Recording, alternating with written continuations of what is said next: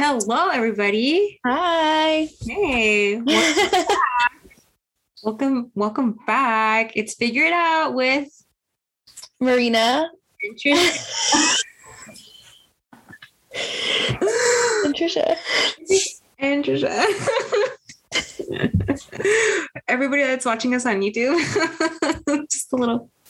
There's just, yeah. That'll be our coined little.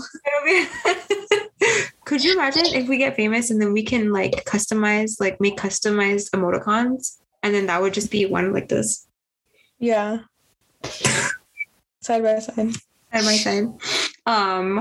Well, welcome back, everybody. Thank you so much for being with us today. In the spirit of Halloweeny, we're talking about rom-coms today. We don't like slasher films. We don't like slasher films. And in the spirit that it is the fall season, cuddling up under a warm blanket, drinking your hot chocolate, and watching Julia Roberts strut her stuff in front of Richard Gere. My favorite way to spend a casual Tuesday night, Wednesday night, however kind of night. So we're talking about 5 movies today. Marina, would you like to tell the people what movies we're talking about today? Yes, we are talking about, if my phone would open, because I don't have a short-term memory. We're talking about Pretty Woman, Crazy Rich Asians, Enchanted, Made in Manhattan, and Never Been Kissed. Yeah. Guys, as a heads up, if you've never seen any of these movies before, major spoiler alert ahead. Maybe don't listen to this podcast until you watch all of the movies. So, But if it doesn't matter to you, it doesn't matter to us. That's true. You are here. You clicked here. It's probably in the title of this podcast too. So, yeah. If you haven't watched these movies, what are you doing? Because living a been out for a while. Living a normal life. Living a really normal life. Living a really sane, normal life.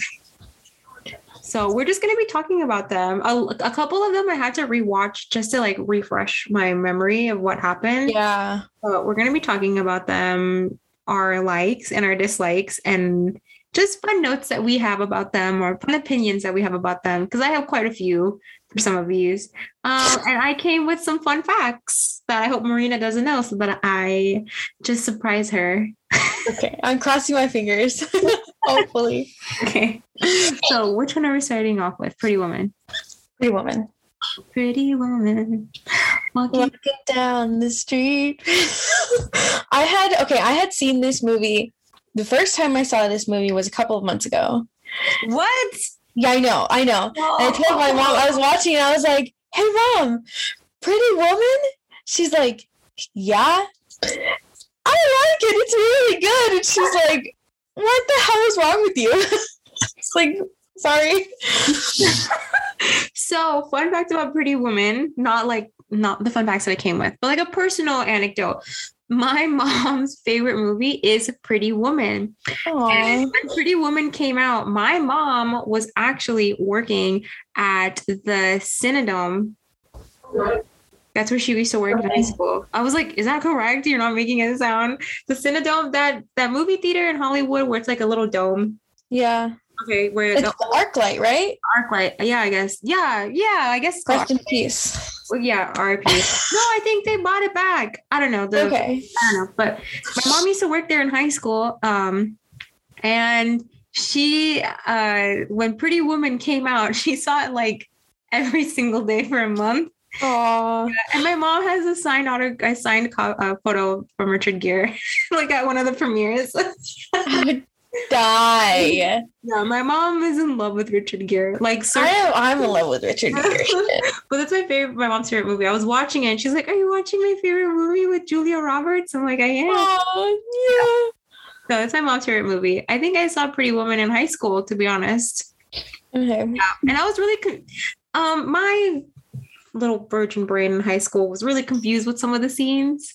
And every year that I've watched it out older, I'm just like, And now this final time that I've recently seen Pretty Woman, I'm like, they do have sex in every single scene. Yeah. It's just how they start. Because I didn't think that they had sex. I was like, oh, they gradually do things together. No. Yeah. They have sex. Every night. Every single night. Well, okay. Well, so fun fact number one, which I think is a perfect fun fact to know as we start talking about like the movie. So I think a lot of people know the very famous outfit that Julia Roberts wears in the very beginning as Vivian. She's wearing the really like just super platinum blonde bob with the bangs. She's wearing this red jacket. She's wearing what I think is like the like creme de la creme, like hooker dress. It's like a white, it's almost like almost a crochet material, but a very like tight knit crochet material. It is white top, like almost a white tube top with straps. There is a circle, like a metal circle in the middle of her abdomen, and then it goes down into like this cool blue tie-dye thing. She's wearing knee-high patent boots, just giving everything. Mm-hmm. Well, the costume designer for Pretty Woman actually found all of those pieces on Hollywood Boulevard. So the coat that is worn by Julia Roberts was actually worn by a random person, and they bought the jacket from that person just straight up with cash. Wow. Yeah. So a lot of all of the pieces that she's wearing in that first scene, they were all bought on Hollywood Boulevard. I thought that was really cool. That is really cool. That's as authentic as it gets. Yeah. Oh, damn! I wonder how much they paid for that jacket, because it can sell now. I mean, it could sell now, but they probably paid like $20 for it. Right. Like, give me that jacket. Like, fuck. Yeah, give me that jacket. I'll give it to you for $20. No, for real. $20. Mm-hmm. I think what struck me the most about Pretty Woman was Richard Gere. I love him so much from Chicago is the only movie I knew him from.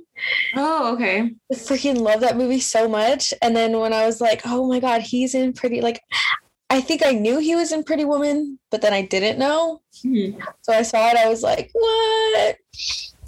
But I have a fun fact. He said no. He did say no. Yeah, I read it. And I'm like, why? He said no like several times. And Julia Roberts had to audition 2 times. Yeah, because she wasn't a quote unquote big enough star yet. This was like her first. Mm-hmm. She was 21 at the time. Like, big movie. This was her first. Because Gary Marshall was doing it, and and then Molly Ringwald was supposed to be.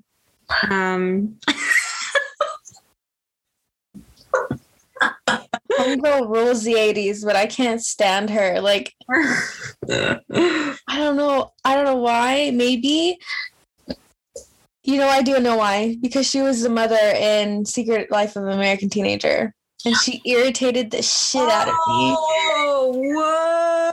Yeah, I kind of forgot about that show. Oh yeah, completely forgettable. Nothing profound happened in that show, but yeah. That was pretty well. Yeah, that was a pretty big show. That was a pretty big show for a while, though. It was like during the era of like Vampire Diaries and like that 90210 and One Tree Hill. Do you remember that? It was on MTV.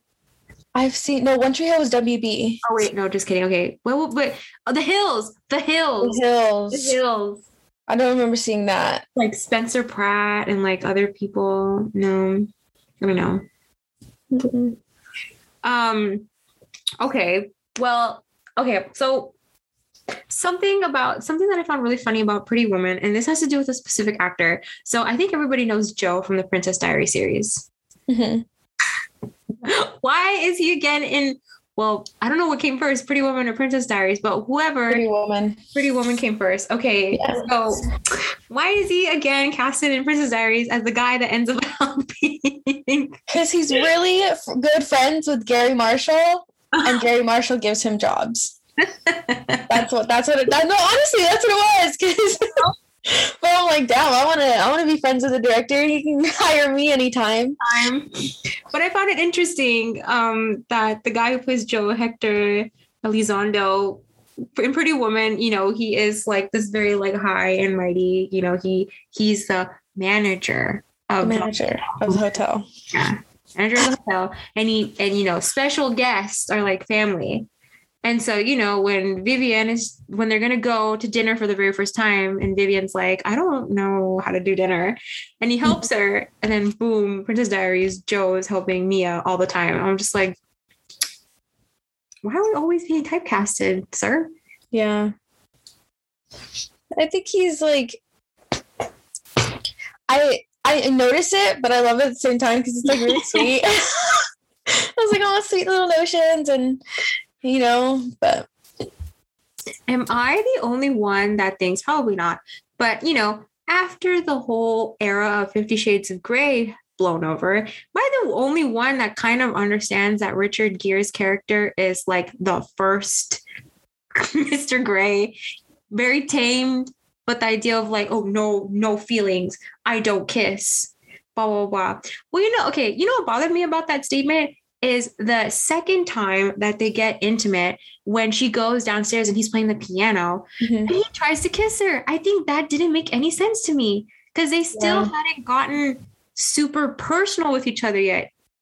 Like that's like, you know, when she's in front of him and he's like going in and she's moving away, I'm like, that shouldn't have happened. Like in the realistic time of how they've kind of put strains on their relationship, right?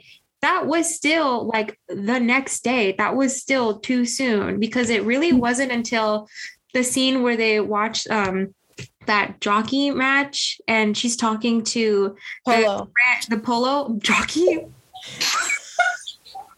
Jockey match. It's a polo match. Oh my God. They're even wearing the lap rock, Lauren, with a little polo thing. She's talking to the grandson of the old guy who Edward is trying to like boot out of his business. And then he tells her, he's like, I saw you talking to him and I didn't like it. I'm like, that is now the appropriate time to introduce that they're starting to develop romantic feelings. I don't know what the director was thinking when they're just like, and now kind of try to kiss her and Julia, move away. I'm like, that's not realistic. That doesn't add up with the timeline. I was always confused by that scene. And I think now, especially today when we're like talking about it, so I had paid more close attention. I was like, that's not appropriate. Doesn't make sense. Shouldn't have happened. That's just weird at this point. I think I never really like considered it because I was like, oh, I think I rationalized it with like was he drinking? He was. He was like kind of, yeah. I was like, oh, okay, this asshole's drunk, and he's just like.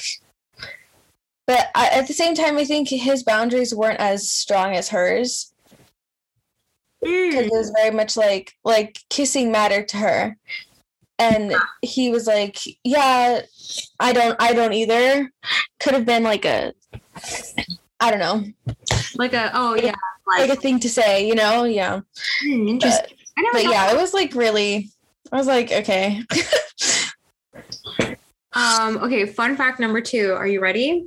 So the original script to Pretty Woman, first of all, the movie wasn't called Pretty Woman. It was called 3000 because the whole idea of their like relationship, quote unquote, is that he's going to pay her $3,000 at the end of the week. So that's why the script was titled 3000. The script was way darker than the movie. At the end, Vivian's friend Kit dies of an overdose. And Edward throws Vivian out of the car and throws her the $3,000 that she was going to get at the end of the week. And they don't end up together. But Disney actually acquired this film and Disney producers stepped in and had them rewrite the ending to give it the modern fairy tale. So thanks, Disney. Which I think is an amazing choice. Because if it would have stayed, first of all, did you read The Movies That Made Us? I mean, did you watch The Movies That Made Us? What do you mean? On Netflix? The documentary show, the movies that made us? Okay. Because they talk that Pretty Woman is one of the episodes. Yeah. And they talk about like the script and everything. And the writer was like, yeah, I went through X amount of drafts and stuff. But I think it wouldn't have been the same. Like, a tragedy is great and everything. But at the same time, I don't think it would have been as successful, especially during that time when a bunch of these like rom-coms were kind of getting the big the thing, right? So it's like, and I don't think it would have been as iconic as it is now, because like everyone wanted to root for Vivian and all of these. It's been like with the fashion and everything. It was like a phenomenon. That's a good word to say, phenomenon. I think also too, it would kind of take away from, I think, kind of like the big message in this movie is just like the power to choose when you want to say no, or like the power to choose your life. Because something that I didn't understand watching this movie growing up, and now that I feel like I'm a little bit older, I do understand. You know, when Edward is just like, oh, I want you to stay and I'm going to set you up with an apartment, yada, yada, yada. Growing up, I was like, yeah, hell yeah. But there is a really great line where she says, so what, are you just going to stop by and leave money at the door whenever you come in and out? And I was like, that is very interesting, because now we're getting kind of this really independent thought where she's realizing like there's this lifestyle. Maybe I don't have to choose this exact lifestyle, but there's way more out there for me. And even though this sounds like a really great offer, I want more. And she says, like, when she says, you know, I want more. And he's like, what is it more that you want? She's like, I want the fairy tale. Mm-hmm. And that maybe doesn't even include like the love, but the idea that like she gets out of where she is. Mm-hmm. So I think if the original script was the movie, we would totally lose that message. We would just see somebody lose, right? Yeah. And there wouldn't be any arc if she's going from on the streets to back to the streets and he's treating her like a prostitute. Yeah. So it's like... Yeah, because that's a really big thing that I noticed in the dialogue, where like the few times where she's just like, you're treating me like a prostitute. And he's like, I've never treated you like a prostitute, until the very end where she's just like, you just did. Right. Because, because that's what rich people do. Yeah. Set up their girls in these nice ass apartments and leave money at the door. Yeah. So Vivian wanted more, and she got more. Although the ending's kind of like, I think I just had a lot of questions, right? Because at the end, she's packing up to go to San Francisco. He comes back, and then there's that line. He's like, so what happens after the prince saves the princess? She's like, she saves him right back. And I'm like, oh. Yeah. Maybe well, you know, the subplot is like he's trying to cut this deal with this business owner so he can sell the business off for scraps, right? Yeah. So it's like, but he chooses to go into partnership with him instead. And I think a lot of that has to do with Vivian. So maybe they're like alluding to that, like, oh, making him a better person, or like making him nicer is what making him nicer is what she, and I think making him like appreciate, because, you know, there's a lot of animosity with his dead father, and it's like that's the reason why he was doing it. But I don't know, a lot of those rom-coms are just like they leave the ending open, because it is like happily ever after is the period. Nothing is supposed to happen after. So it's like, okay. You're like, oh. A little weird. Yeah. But now that we're on the ending, the music choice for the ending, it takes me completely out of this sweet notion of him, you know, he's this big grand gesture. Okay, the music is fine.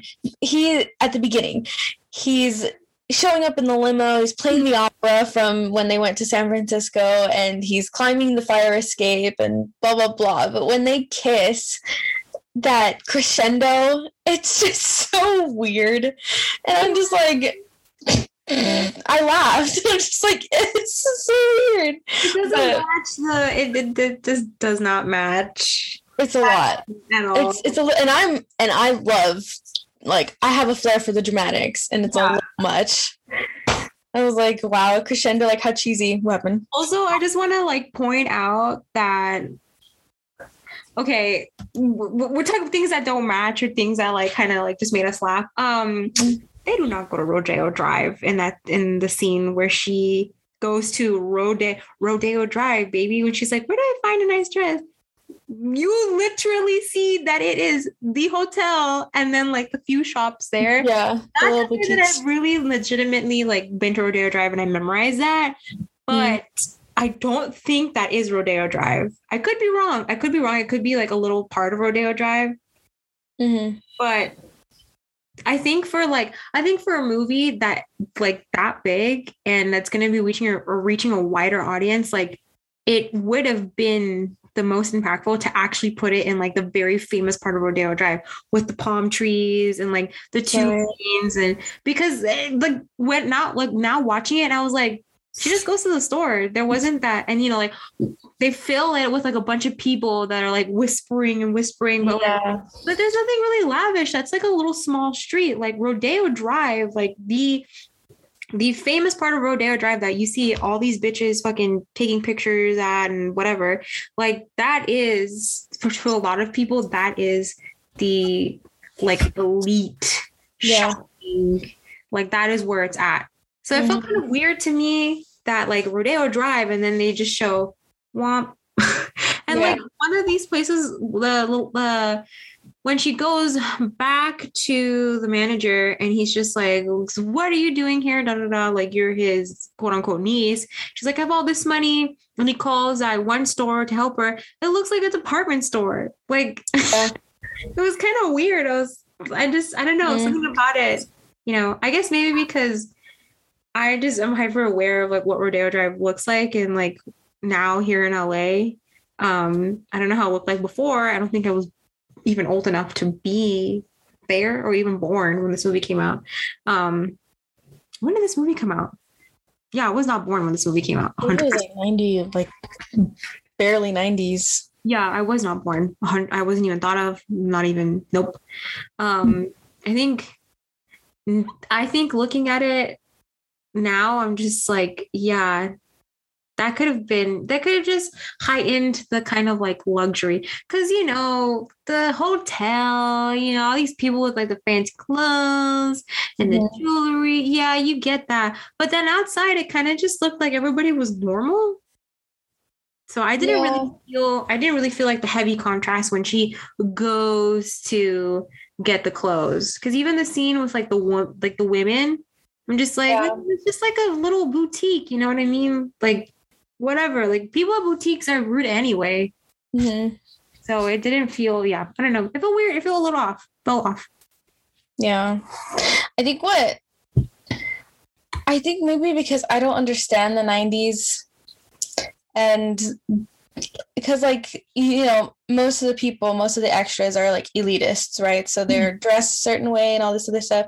I didn't understand the gloves.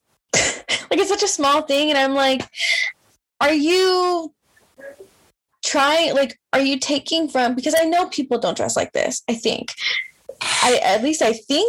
in the 90s, people didn't dress like that. Not in America, especially not in America. So it's like, I think the idea of what was proper, like a proper looking lady, was so strange to me because it felt outdated. Yes, it did. The gloves felt really outdated. Yeah, like, so like maybe it's like maybe it's because I'm living in 2021. But it felt outdated. Maybe next time we'll get someone that's like really into like history of fashion and like pick their brain. But personally, the red dress when they go to the opera with the white gloves, that killed it for me.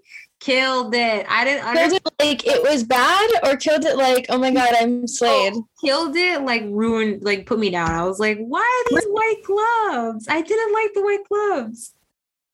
I like the white gloves. But bye. I didn't like the white gloves. Also, I don't really get the whole little like that scene where she's going in and he like pretends to like get her finger and she just laughs. I'm like, that's weird.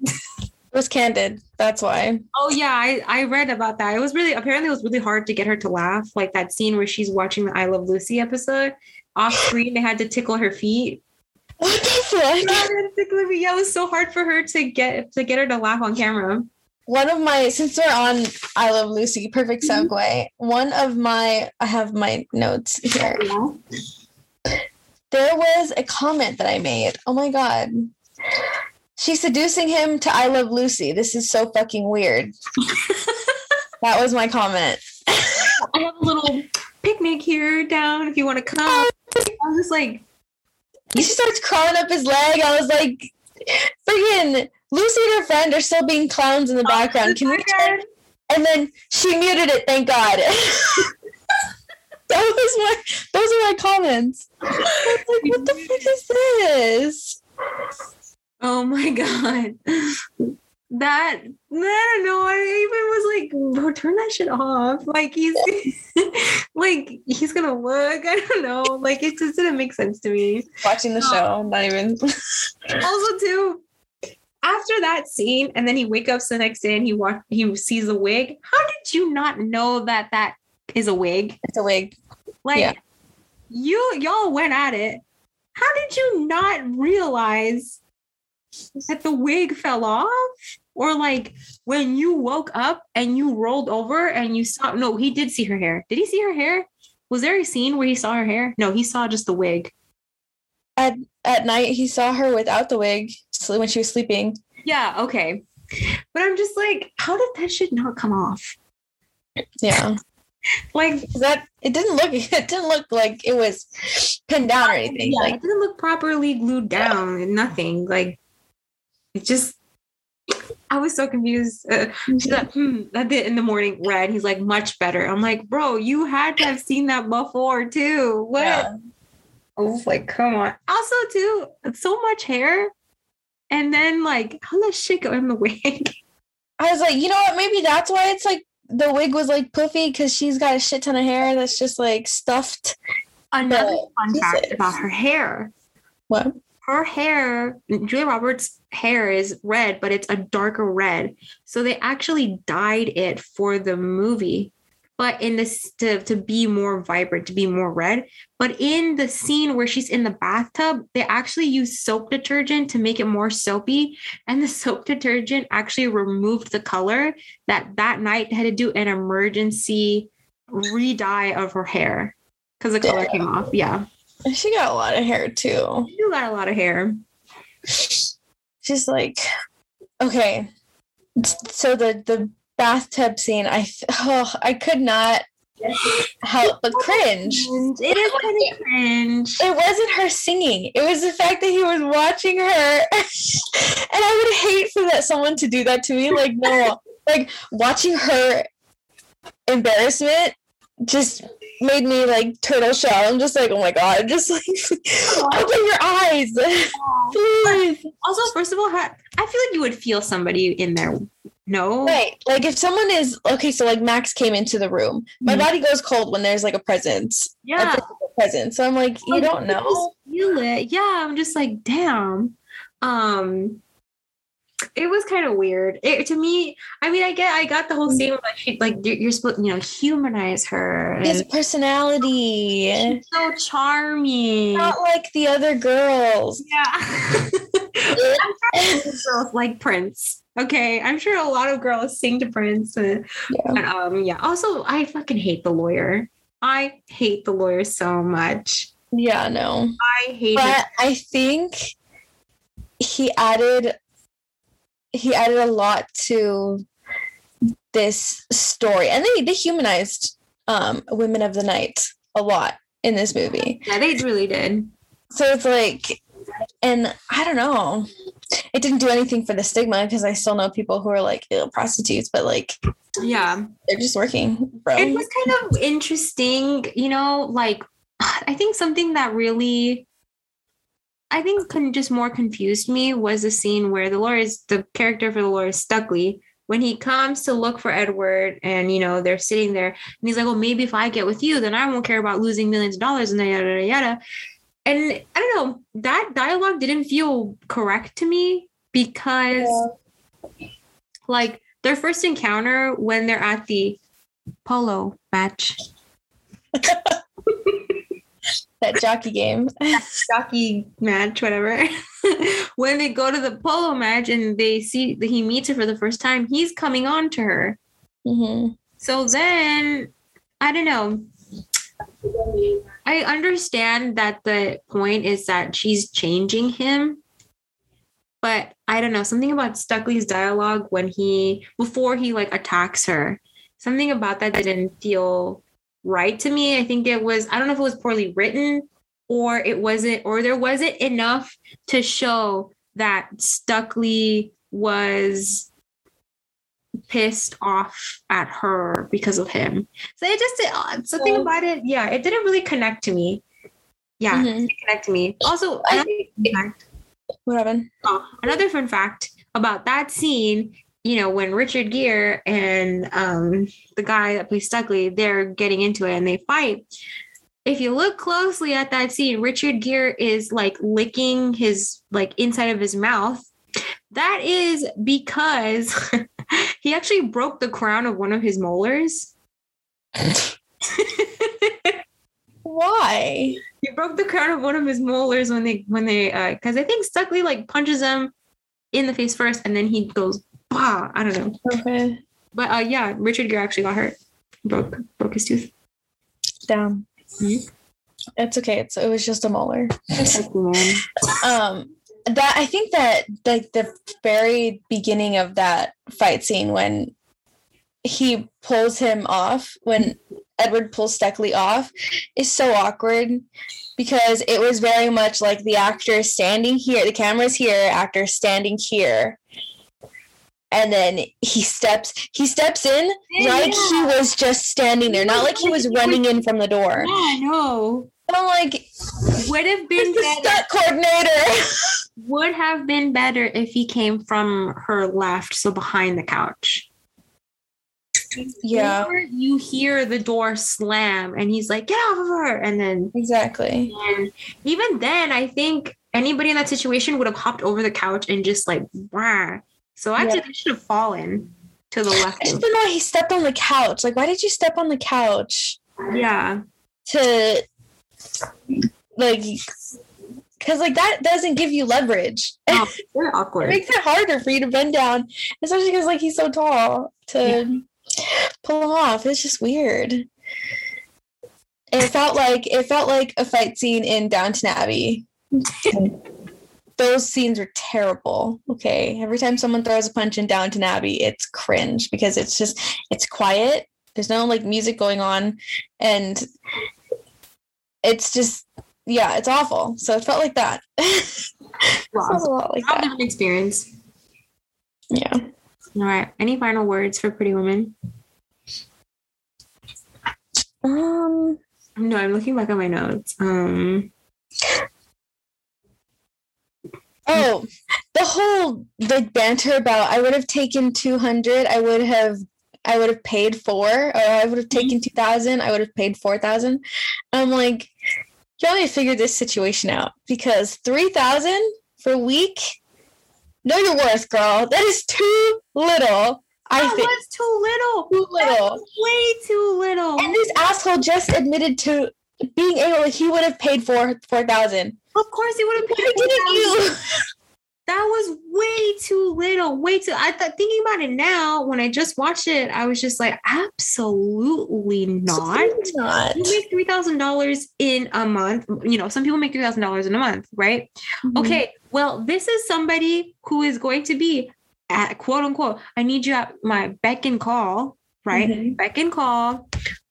You have to sleep with this person every single night. All right. You got to wait around for this person. You have to go to all of these things. Okay, sure. She probably got hella money from all of those clothes. Okay. Yeah. But you're paying somebody. I do not think even escorts will take less than $3,000 for that much. That was way too little. $10,000. You could have asked for $10,000. Mm-hmm. And also, too, she's giving her money to her friend, which I get, that she's trying to help her friend out. But I'm just like, girl, you only have $3,000. Like, use it wisely. Because how much is your rent? How much is your rent? You know what? It's probably cheaper than we think it was because this was like early 90s. But still, like that would only last you like maybe what, like 4 months rent. Yeah. But then what? Also, where was she gonna go with that money to San Francisco? Yeah.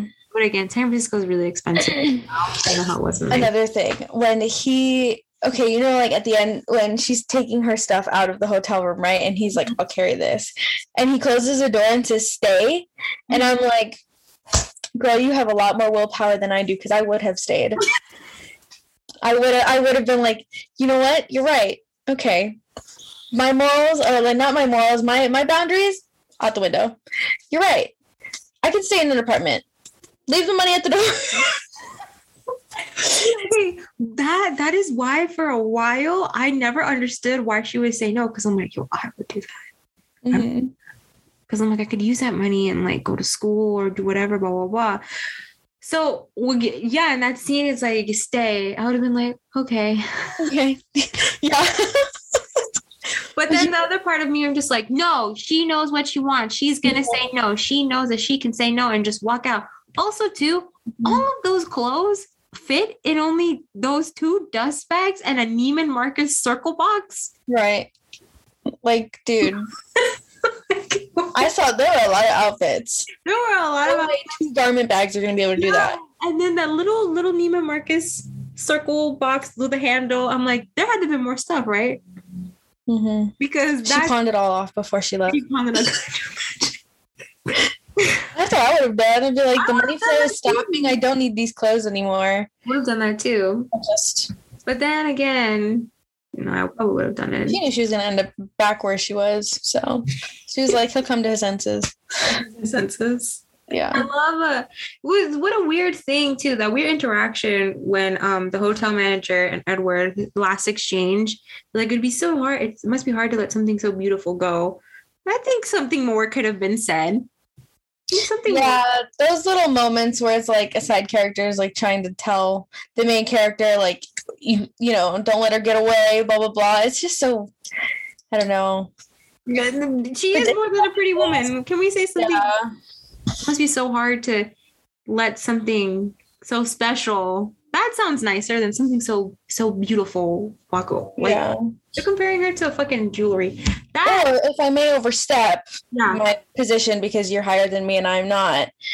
I think not being an idiot, just go after her. Yeah.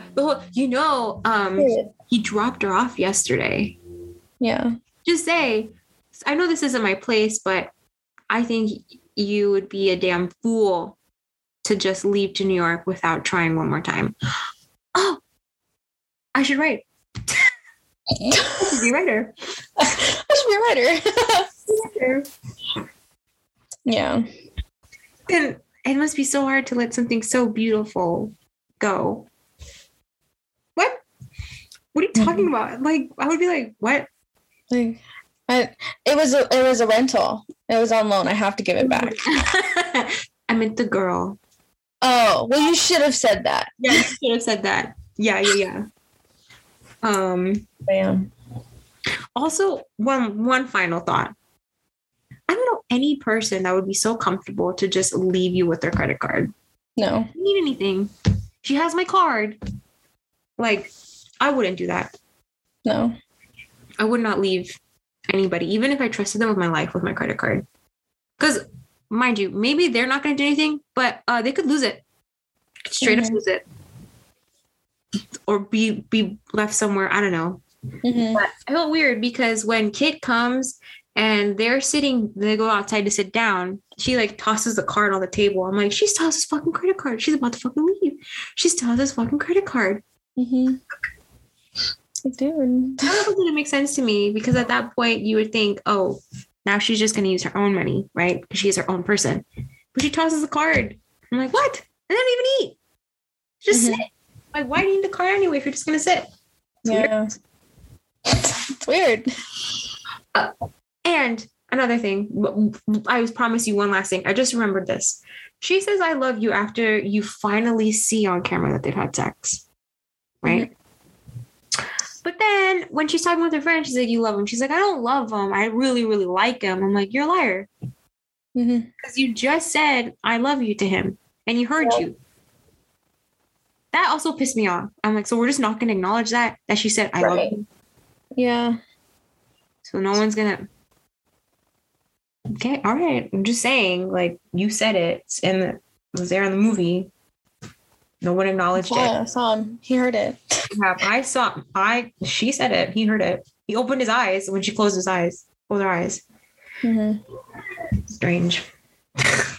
Yeah. Don't write something if you're not going to go back to it.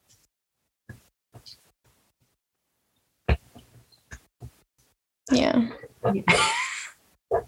All right. Well, I was more upset that he didn't say it back. Me too. He never said it at the end. Dude, what the hell? Robbed. We were robbed. Damn, wait a minute. Yeah, you never said it. If Disney stepped in to fucking change the whole thing, couldn't they have added that? And he has to say, I love you back. Like, yeah. And he has to say, I love you back. What the hell was that? What the hell was this? Trash touchdown. Someone got fired. Someone got fired. I'm sure someone got fired. I'm sure when Disney stepped in, they're just like, no. First order of business is we're firing literally everybody, and then we're redoing this again. I think that's why I was so surprised. Well, no, I wasn't. No, because when I heard that it was like a Disney film, I was like, okay, let me. Oh, Disney just acquired Touchstone. That's why. Yeah. But all right, what's our next movie? Crazy Rich Asians. Oh my goodness. I fucking love this movie so much. This movie has it all. Really? I didn't have to rewatch it, but I did. I didn't rewatch. I had to rewatch just a little bit of it just to kind of remember the timeline. Okay. Yeah. I love. I have. Yeah, so many pages of notes. Just my reactions. Because I love this movie so much. It's the only rom-com that I will rewatch and rewatch. I think Crazy Rich Asians is, I think, the really beginning of making the remake of rom-coms in a way where they can be taken seriously, right? Because I feel a lot of rom-coms are just subjugated to being a rom-com. Chick flick, but Crazy Rich Asians really gave you a really good first look at such a cultural phenomenon that a lot of people don't know exists. And this weird cultural restriction that people grow up in. Yeah. Right? I think a lot of it had to do with it was about they went deeper into the characters than most rom-coms do, because it's very surface level. It's just a love story.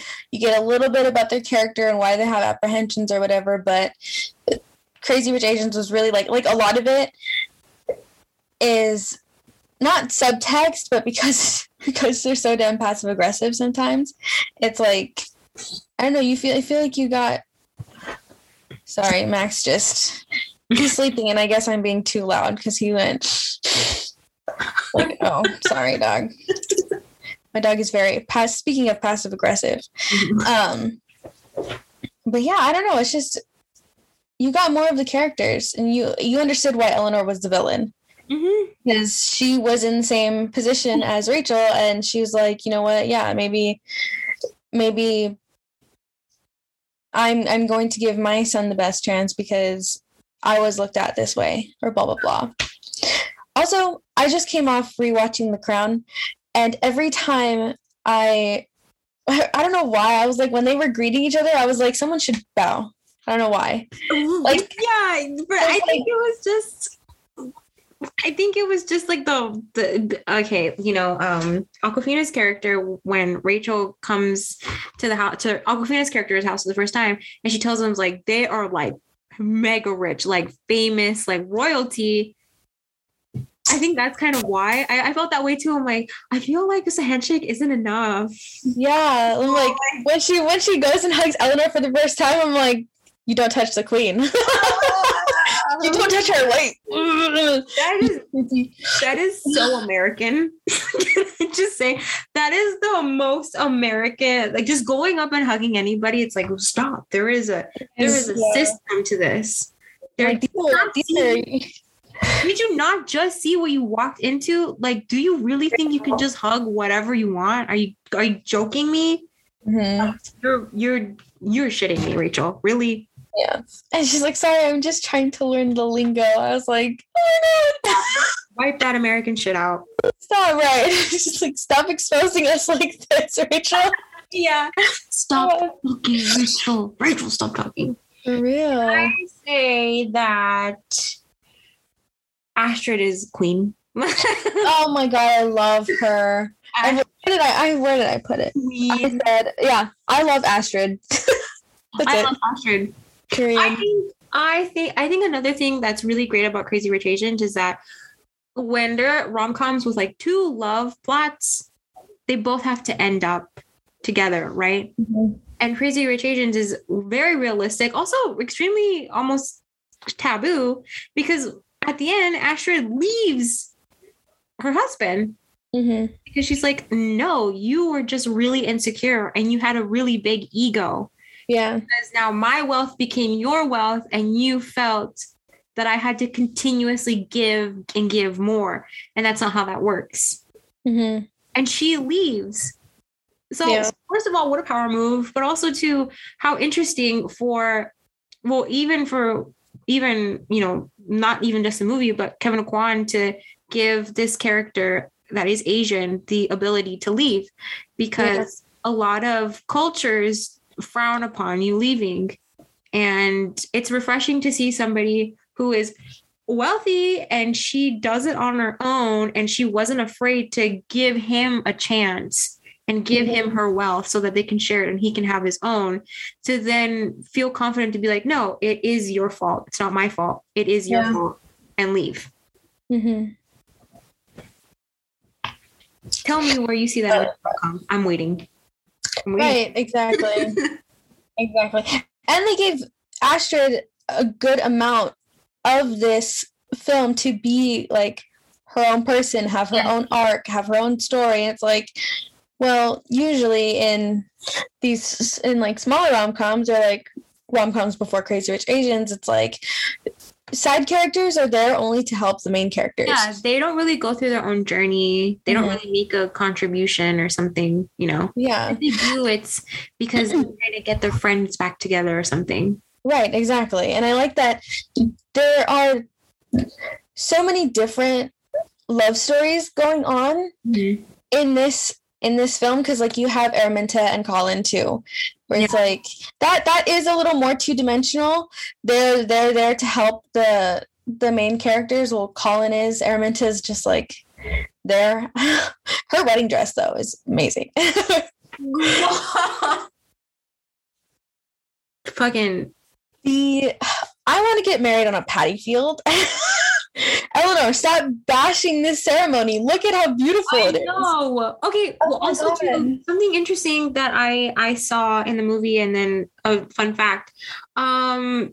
Super similar, her gold jumpsuit that you see her in versus then the like almost the full gold sequin down boots that she's wearing for her wedding. I thought that was interesting.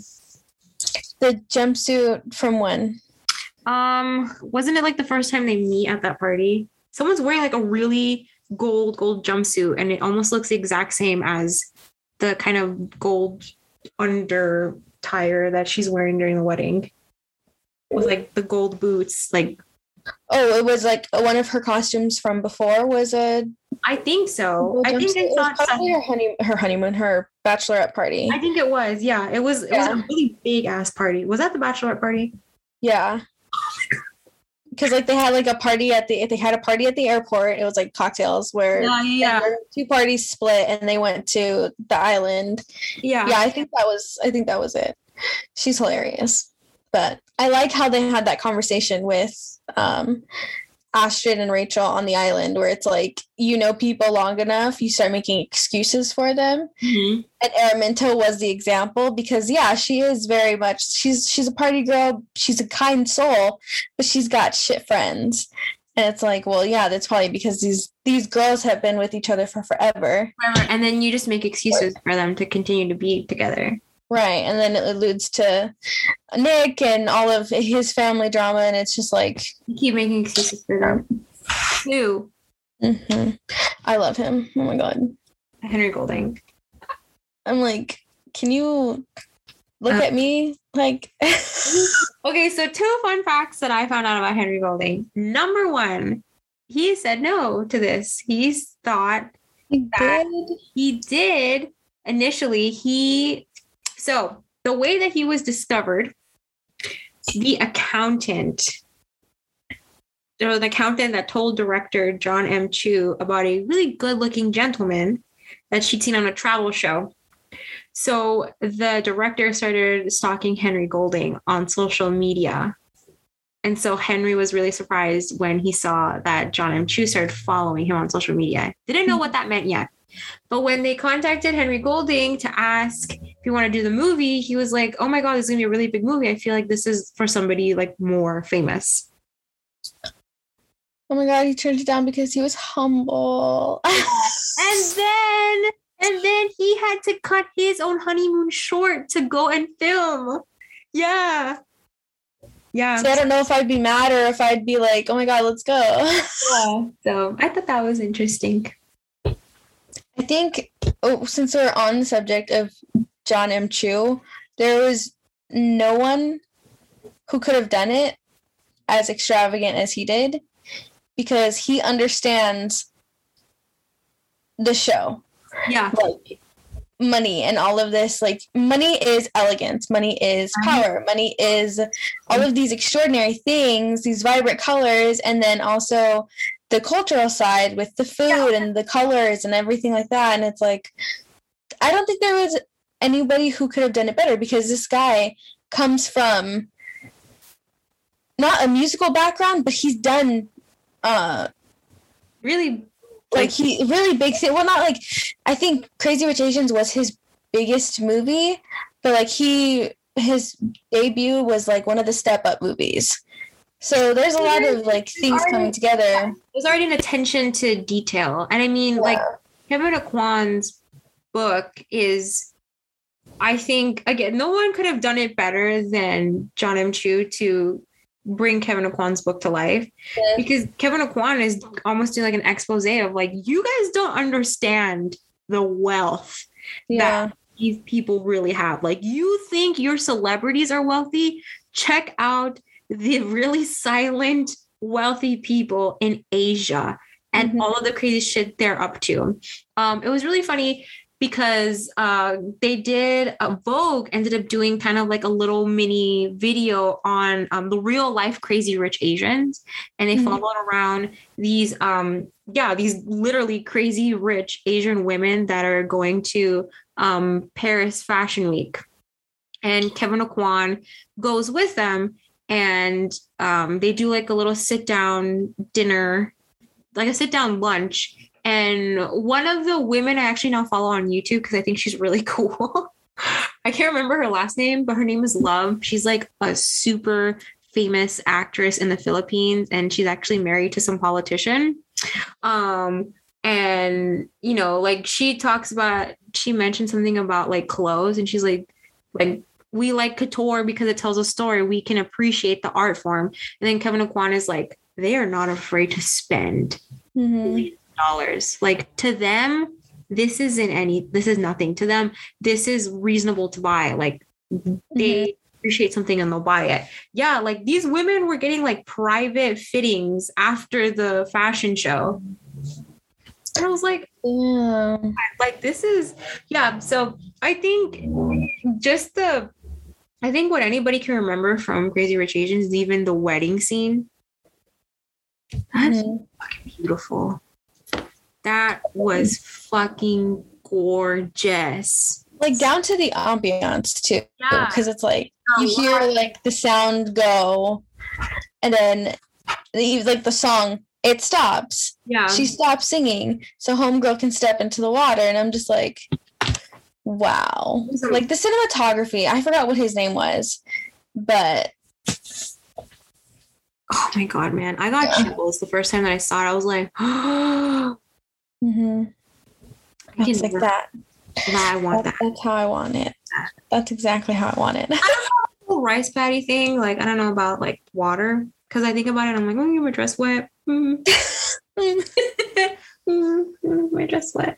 But a nice like pair of heels. So speaking of glamour, I have another fun fact for you.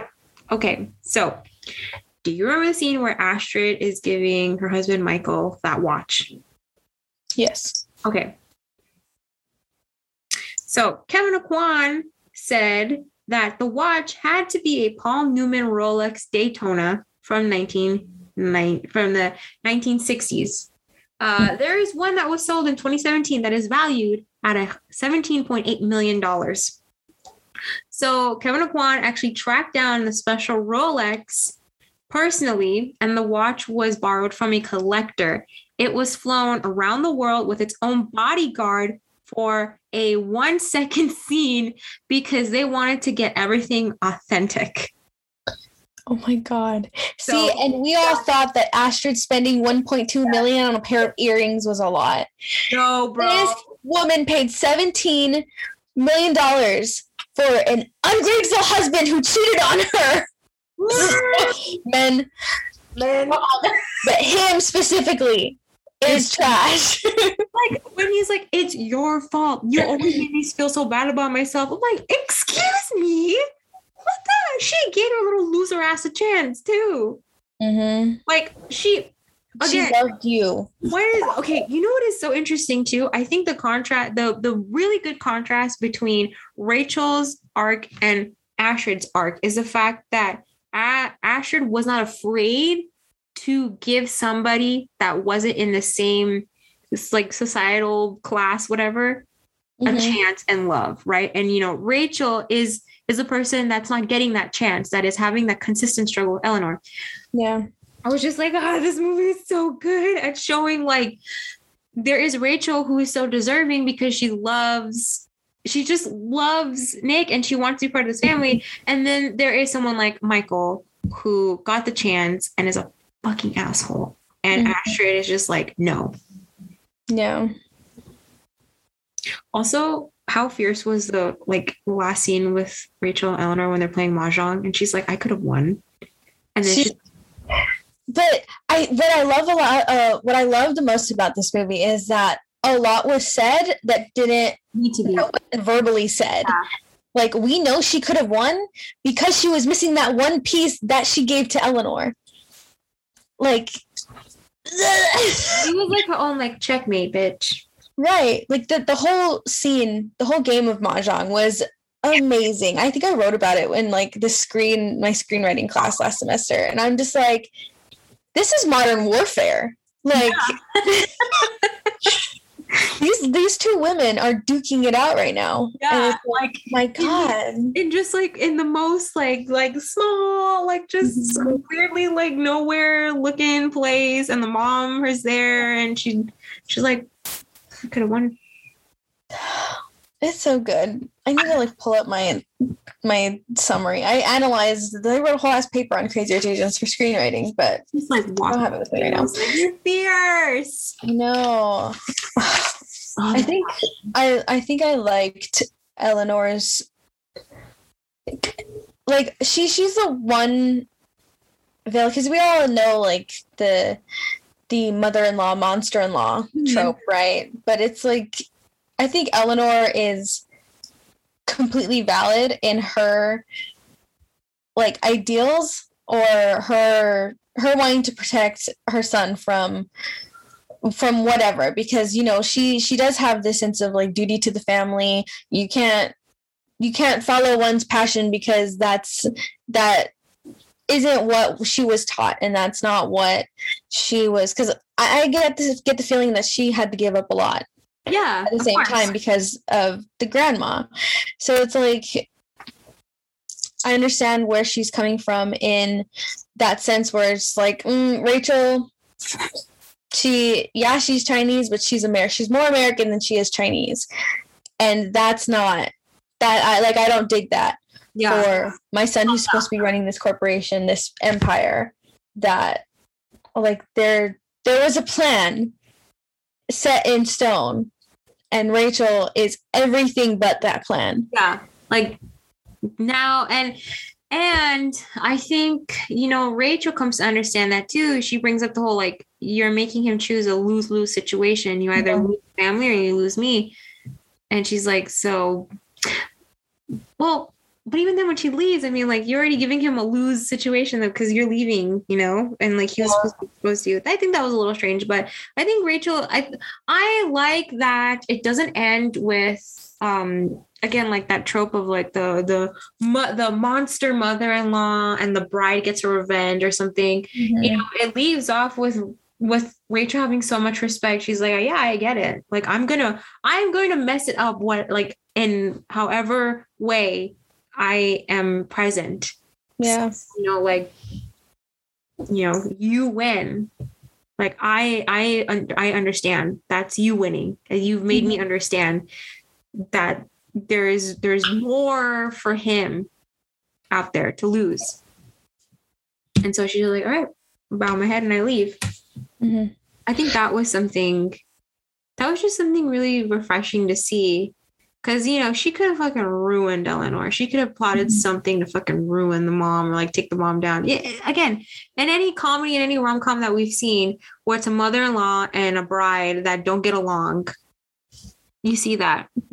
I think what was built into, I was going to say Candace, what was built into Rachel, who played the actor, what was built into her character was that she's not some conniving she's not person, and she's game theory, but she couldn't she could have thought of something, but at the same time I don't think she would have had the stomach for it. And what I love is that after that, when she concedes, Eleanor goes back and she's like, I'm doing all of this for my son because I love him. So and because I don't want to lose him, right? That's her greatest fear. Yeah. And then she's like, well, shit, my greatest fear of losing him will come true because Rachel is right. If she leaves, he will resent me for I will get my way, but this will ultimately ruin my relationship with my son. So, and that won't go through. So she gives him the ring, and I'm just like, oh my God, this is like a fully fleshed out villain who has morals and has feelings and is trying to do the best she can with what she's been given. Can I just say too, like, anybody out there that has grown up in like an immigrant household, it is so fucking true that the mom is like super attached to their son. I don't know what it is. Like, I know, speaking from like being Latin American, it is so fucking true, because these moms will stand up for their son. Their disgusting sons. They'll stand up for them forever. I recently saw that on TLC, there's a show called I Love a Mama's Boy. Oh my God, this show makes me so mad at the fact that like this kind of relationship exists. Like, there is this one couple. I think he's either Indian or he's Middle Eastern. And he's just dating this girl, and he wants to marry her. And the mom is like, no, you're not buying her that expensive ring. Da, da, da. She has to be grateful for what you give her. Wow. Or like, and she'll like sabotage their dates. Like, she'll show up to her dates, and the daughter will ask like, can your mom like not come? And she's just like, oh, I hate you. I hate you so much. You're never going to be good enough for my son, blah, blah, blah, blah.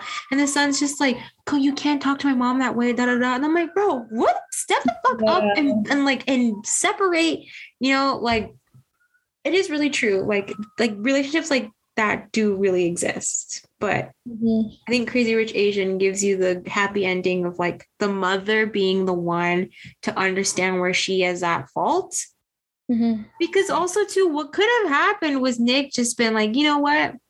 I hate you. Right. Well, even like at the wedding, when it's revealed that the whole private investigator found her dad and he's here and he's alive, blah, blah, affair. If it was that show that you were talking about on TLC, he would have been like, oh yeah, Rachel, like you got to go. Yeah. Like you can't talk to my mom like this, blah, blah, blah. He yells at his grandmother. His grandmother, the queen. Yeah, the queen. You know? She is the money. And it's like, oh my God, you really do love me. Oh my God. But yeah, like I think in his, like with Nick's character, I don't know why. I don't know if it's excuses, like he's making excuses for his family. I don't think he ever does, because he always explains to her why they have, like, he explained to her where his mom is coming from. And I think a lot of the times it put Rachel's like mindset in perspective of like what's going on. Don't like that things were revealed to her as things happened, which sucked. First of all, how can you go on this long without your girlfriend knowing that you're like stupidly rich? Right. Like we've been together for a year.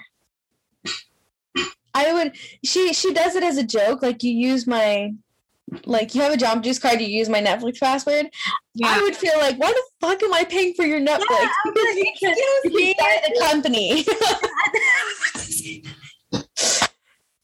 I feel like you owe me. You owe me money. You owe me a share of Netflix at this point. Not even your Netflix account. I exactly good shares. I'm just like, how the fuck do you just pretend to like be? What? Okay, that's one thing that I never liked about any rom-com with the premise of like The Prince and Me with Julia Stiles. Yeah. Like he's supposed to pretend to be poor. Right. All you have to do is just wear regular clothes. Right. I would be so your valet is like I would be so suspicious if like I was dating somebody and they're pretending to be rich. I'd be like, how come you're not worried about money? Like, I don't want to be, I don't want to be presumptuous, but like, you're not worried about that at all. Mm-hmm. Like, you're spending a lot. That was a lot of money on dinner. You didn't want to. Yeah. No, well, I don't think he had. I think he was wasn't he a professor too? I think he was, but still, like, yeah.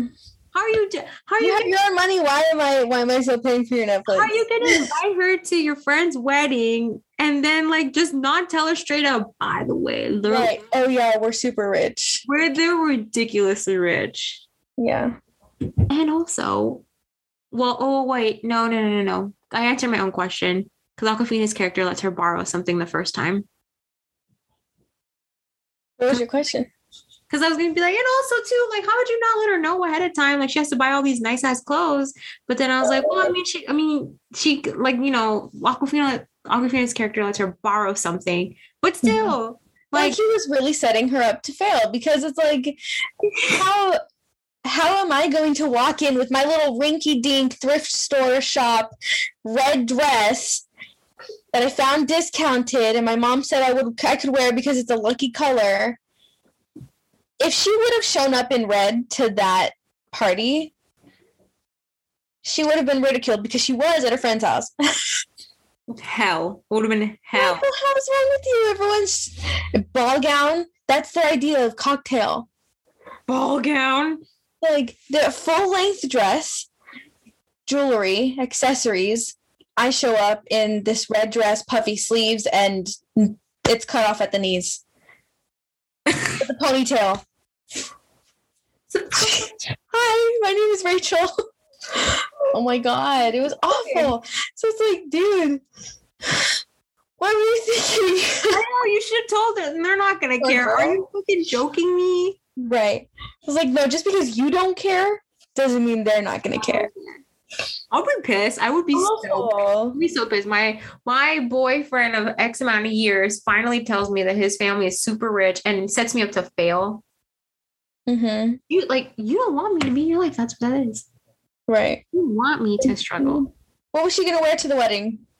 I know. The whole What did she have in her suitcase for that? Open it up, Rachel. I want to see. That was my whole thing, because I'm like, yo, if this girl is like, obviously she's just a regular person, she's supposed to be going with all these people that are fucking wearing millions of dollars worth of stuff. Like, what was she supposed to wear? And if Colin Araminta's wedding was like the event of the year, people are freaking doing favors for designers like fucking Met Gala and wearing their shit. You couldn't do that for her? Like, my God. That's awful. Because the dress for the wedding, come on, man. That was beautiful. Right. Mm-hmm. How the fuck was she supposed to get that? Right. I don't know what she was going to wear. What she planned on wearing for the wedding. Oh my God. Awful. Well, you know what's so funny is that this movie does a really good job of showing us expensive and money. Yes. My fun fact is probably my favorite fact that I've found in all the movies we've talked about. So the film's production designer, Nelson Coates, told Architectural Digest that the location where the Young's estate was filmed was filled with monkey feces before production took over. The Young ancestral family estate was filmed at 2 abandoned mansions in a real 19th century estate called Tyersall Park. So guess what, everybody? Before they made production at those 2 mansions covered in monkey shit. Not as glamorous as you would think. That is nasty. That would not be the poor souls who had to clean that shit up. I think that's my favorite thing. I'm just like, we fucking worked it to turn it out into something like from fucking Bible, like from heaven. That's what I would assume heaven is like, walking into that house. Not even it's a house, no, it's a estate. And the freaking jade walls, and I'm just like, damn. Okay, now that I'm thinking about it, that means they really like redid almost the whole thing. Because if it was 2 abandoned mansions, whoever down, that's an eye right there. Mm-hmm. Like, you have an eye. Yeah. Well, Crazy Rich Asians really is an iconic movie. It has everything. It has everything. This movie has everything.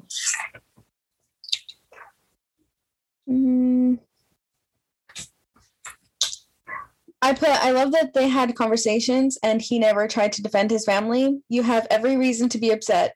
Adult conversations is what you get in Crazy Rich Asians. Yes. You don't get oh my God. So one of the biggest reasons why Marina and I get so bothered by Bridgerton is the fact that they couldn't speak to each other. No. They couldn't communicate to each other. I love that Crazy Rich Asians is the adult film. Like, when 2 people love each other, they will talk it out. Mm-hmm. They will listen to each other. They will talk. Because again, a lot of rom-coms, you get, things left unsaid, or like, or he never wanted to listen to her, or whatever, blah, blah, blah, blah. Or like the whole, like, I don't want to hear you. I don't believe you anymore. I can't believe you did this. And she like barely got a word in. Right. I read a comment that was like, snake in a blue dress. She tried to Camilla Rachel. Freaking Amanda. I was like, no, you get away from her. Freaking snake in a blue dress. Snake in a blue dress. But yeah. I just have like random ass. What is that? Can you not read your own handwriting anymore? No, I can't. Oh, the smooth jazz is perfect. That was one of I love it's just the whole aesthetic of this film. It's like 1920s, 40s jazz. Yeah, I like it. Yeah, like that. Like there's this one song that replays throughout the whole movie, right? And it's like it doesn't get annoying or anything. And it's just like perfect. I love it. The music is great. Everything from the costume designer, the set designer, the production designer, everybody just turned it out. Right. It was gorgeous. Mm-hmm. Like if this movie didn't do well, I would have been pissed. For real. Yeah. Like there's no way it couldn't have. Yeah, there's no way. It was gorgeous. I wanna meet a person who hates on Crazy Rich Asians just so I can hear their I want to know what kind of psychopath hates on Crazy Rich. Like, because I can't understand it. So maybe if I talk to somebody, I'm just like, I'll get in. Right. Honestly, I don't want to. No. Yeah. We can go shot by shot if we want. Mm-hmm. I don't have time for that. My closing remark is John M. Chu, if by some miracle you are listening to this and you want to take my opinion, because he's doing the Wicked movie. And this is a movie Universal has been trying to get made for years. No one's been able to do it. Since coming off from In the Heights, John M. Chu has, solidified himself to be able to do movie musicals. Elphaba needs to be a perfect stranger to everybody. You need to make a star out of this girl, whoever you choose. I don't want to see a person who is well, no, don't stunt cast Elphaba and Glinda. Like, these two girls need to be brand new to the scene. Please. I know Ariana Grande can do it. Everyone knows she can do it. We don't need to see her do it. Want someone new. Right, new, fresh. And for God, crying out loud, pick from Broadway when you cast everyone else. Please. This was something that we've talked about in a previous episode. Mm-hmm. Okay. Yeah, that's all I gotta say. Related to anything, I will just admit it. What is that noise? First of all, this is why I hate living near the train tracks. It's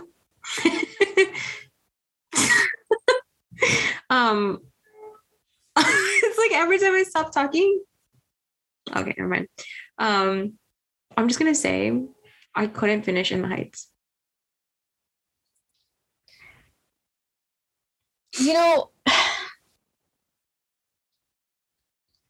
I was excited for it. I really was. When I came out of it, I was like, the original IP will always be better. The original will always better. Well, that's speaking a lot, but most part. I think just some of the cuts, and we can do another on this. Some of the cuts didn't make sense. There's a song that they took out that completely it reworks Nina's arc, and it's just so, I don't know. I was so upset because it's one of my favorite songs. She sings a song about the abuela. Mm-hmm. It's called Everything I Know. They took it out, and I'm like, why the fuck would you do that? The most beautiful part of that story, of that movie, was Paciencia y Fe, the grandma song. But the ending was so freaking weird. Why do we need to know Vanessa and what's-his-face got married? I don't know. There's a lot of stuff that is that they added into the movie that just was I don't know. Some of the cinematography choices were weird. I came out thinking it was a solid 6. Yeah, I think I think I told you I couldn't finish it because I thought it was just so corny. I thought it was so corny. I got to the part where and I think TikTok made the song worse, where they're getting out of the club and he's just you're gonna pay attention to me. I was like, they switched up lines. They tried to, yeah. I don't know. Yeah. Usnavi would Usnavi would never say shaking your ass for half of the heights. Like, that's just not in his character. And we got that from the musical. That was so cringe to me. I'm like, I can't keep watching this. I'm like, this is where it ends for me. Cannot keep watching this. Yeah. Also, too, I think me, again, the whole Spanish thrown in there, I was like, I'm like, this doesn't feel right. This feels really forced. Like, the Heights is, really diverse mix of like people from Latin America, from all parts of Latin America. But sometimes I felt the Spanish was really forced. Sometimes I'm like in the dialogue? Yeah, in the dialogue, or just like the manner, like, yeah, just like mannerisms and stuff. I'm like, yo, you guys do realize like a lot of people that have immigrated to the US and like speak English, like they don't really have like heavy accents. It's been years since they've been back home, probably like more than 30 years. Like, not all of these people are gonna sound like this. Like, I don't know. It was kind of weird. We could do a whole thing about this. Yeah. But we really could. But I couldn't finish it, so whoops. Okay. Get canceled. We already get canceled. Huh? We already get canceled just from this. I know. Well, fucking love In the Heights, man. The movie, I don't know. I only saw it once. Maybe I should see it again. But I'm gonna have to finish it, to be honest. To like, it just finish it. There were some things like there was this clock on the blackout. Why? Why was there a countdown for the blackout? I don't understand. Like, dude, Fireworks. No, Blackout. It was such a great song. It's the intermission song. It should have been better. Like, and Nina and Benny take a back seat in the whole movie, and it's like, this is about her too. It's not just about Usnavi. So what the fuck? Why do you kill the mother when she is in the show? Nina has a mother, but they kill her for the movie. Awful. Why? Impressed, right? Parents are not, what is it? Freaking, like a parent's death is not an archetype. Please stop. Bro. It wasn't even Disney who killed the parents this time. Damn. Whatever, Warner. He was pressed. Let's move on because I feel like we're going to just put you in a sour mood. I know. You're so disappointed. Yeah. I still love Lynn. I still love John. But what the fuck? All right. And I think the next movie is Enchanted, right? Oh my God. Yes! I love this movie so much. First of all, Amy Adams deserves an Oscar for being so freaking annoying in this movie. Oh my God. So annoying. She killed it. She killed.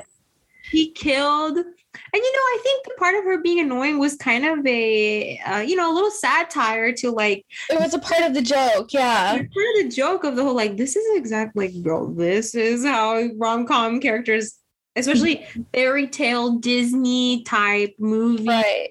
Disney really said, you want a princess? We're going to give you the princess. The most annoying thing in the world. Patrick Dempsey, his face was like, dude, Melissa, every time Melissa saw him, she's like, he's so fucking hot. She's like, oh, I can't get over it. Dude. Dempsey is fine. Probably the only reason why I would even consider, not even do it, consider watching Grey's Anatomy. I don't know. That show's too dramatic for me. This movie has everything. It has musical numbers. It has the drama. It has kind of the two villains because you have the stepmother and then you have Nancy, the stepmom to be. But she's not really a villain at the end. No. She's just a poor girl who wants to be loved but is overlooked because he has eyes for someone else. Yeah. Relatable. And it was just, I love that Idina Menzel is in this. I'm trying to segue. And she doesn't sing. I know, what a waste. What the fuck? Also, you couldn't have written a song for Nancy? What a waste. I would have loved to know more about Nancy, though. I would have loved to know more. You don't really know that much about her. No.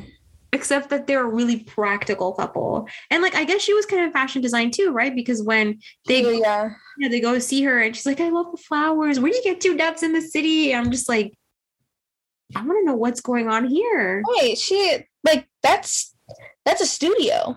Yeah. She's running shit over there. Yeah, and like fucking Giselle's like fucking just doing like playing with the fabric. I'm like, yo, yeah.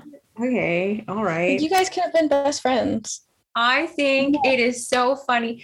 The comedy is just, it's silly, but it's really good. Like, I think it's so funny. Every single fucking time they're trying to close this pothole, somebody else pops up. It fucking cracks me up. It cracked me up. He's like, I'm looking for a beautiful woman. He's like, me too. It's like, he's like, I wouldn't mind one of those too. Yeah. Let me guess, you're looking for a beautiful woman. No, actually, a prince. He's like, okay. Yeah. Okay. That's a change. It's freaking neck to the sword to the neck, and he's like, dude, like, I'm just trying to do my job. Please go away. It's so great. So first fun fact about it is amazing. Yeah. Oh, wait a minute. Oh, what? Oh, it's so good movie. It's such a good movie. The one thing that I will say is, what the fuck was that dress? Which at the ball? Her purple halter. Oh, okay. I think I have an explanation.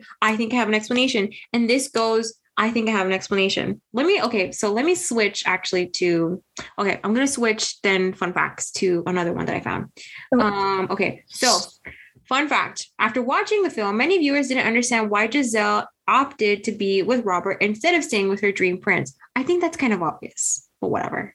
Okay, right. In 2017, Lima told Entertainment Weekly that Giselle couldn't stay with Edward because it is about a woman who grows past the small world where she came from and becomes a more fully formed person. He added that Giselle had to grow and evolve, which meant moving on from Edward and choosing Robert. So my idea of the purple dress was the fact that Giselle has really become like this modern woman. Like, in a span of time, in the short time that she was in New York, she became the modern woman. Like, she really understood, like, oh, wait a minute, there's way more to life than just literally marrying somebody a day after you meet them, which again, it's kind of the silly thing. It's like, Robert's like, you need a date. And she's like, what's a date? And then, the prince comes and they're like, we're leaving. She's like, I want to go on a date before we go. Like, that is kind of the catalyst of Giselle moving into, there's more to life. Like, there is more to me. So I think that when it came to the ball, I think everybody thought that they were going to wear, because, Giselle could have turned it out with a fucking ball gown. Come on. Right. Now. She fucking makes things out of curtains. But I think it was a good idea to have her in this really modern dress because these people are playing a part in what would be her world. She's coming and she's like, this is not my world anymore. I'm going to go back. And so different. Did I like the dress? No, I didn't. I thought it was ugly. It was ugly. Did I like the fact that it was a trumpet dress and it moved really nice when she spun around when she was in the dancing scene with Robert? I did. Could have been a better dress. Could have been a better dress. That's where I was coming from. Like, I understand the symbolism and everything, but the weird ass like halter thing, no support. Amy Adams has boobs, you guys. Like, yeah. It reminded me a lot of her movie where she did like Hustle. I don't know if it's called Hustle, but like she did a movie where it was like 1970s and they used a lot of like, but it's just like this one little chain is supposed to be holding her up. And then the little sweetheart. Y'all could have gotten a better dress. Strange. So strange. Yeah. Of course, if I could do a glass slipper reference, it wouldn't be an open-toed shoe. It wouldn't be that was weird. First of all, open-toed, really? Right. Like that, like the peep toe. Like it was like 2010 or something around that time when this movie came out. So I guess it's fair. But like, sweetie, come on. The budget.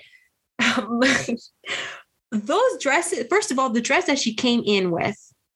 Fucking gown with the sparkle. come on. And then the dress that she made the first time with the curtains in the living room. Right. And then the dress she makes with the daughter's curtains. Yeah, the pink one. And then you just yeah. And then the shoes. She was wearing better shoes in the shopping montage before the ball than when she went to the ball. Yeah. Those cute little like red strappy heels, and there was like a little flower, like a flower. Yeah. Yeah, for this plain little rubber. Like it was like rubber plastic shoe, purple. And Dina, she left her shoe. Of course, it. Okay, when I saw this fun fact, I was like, what I don't get is why people were so confused about why she went with Robert. It was very clear they fell in love. Very clear. Yeah. I was confused why Nancy ended up going with the prince. I was like, y'all. I guess she wanted the fairy tale, I guess. Yeah, and I kind of got that because he was like, they had like, there was this little exchange between Edward and Nancy. His name's Edward, right? Yeah. I just keep calling him James because it's James Marsden. Another rom-com with an Edward.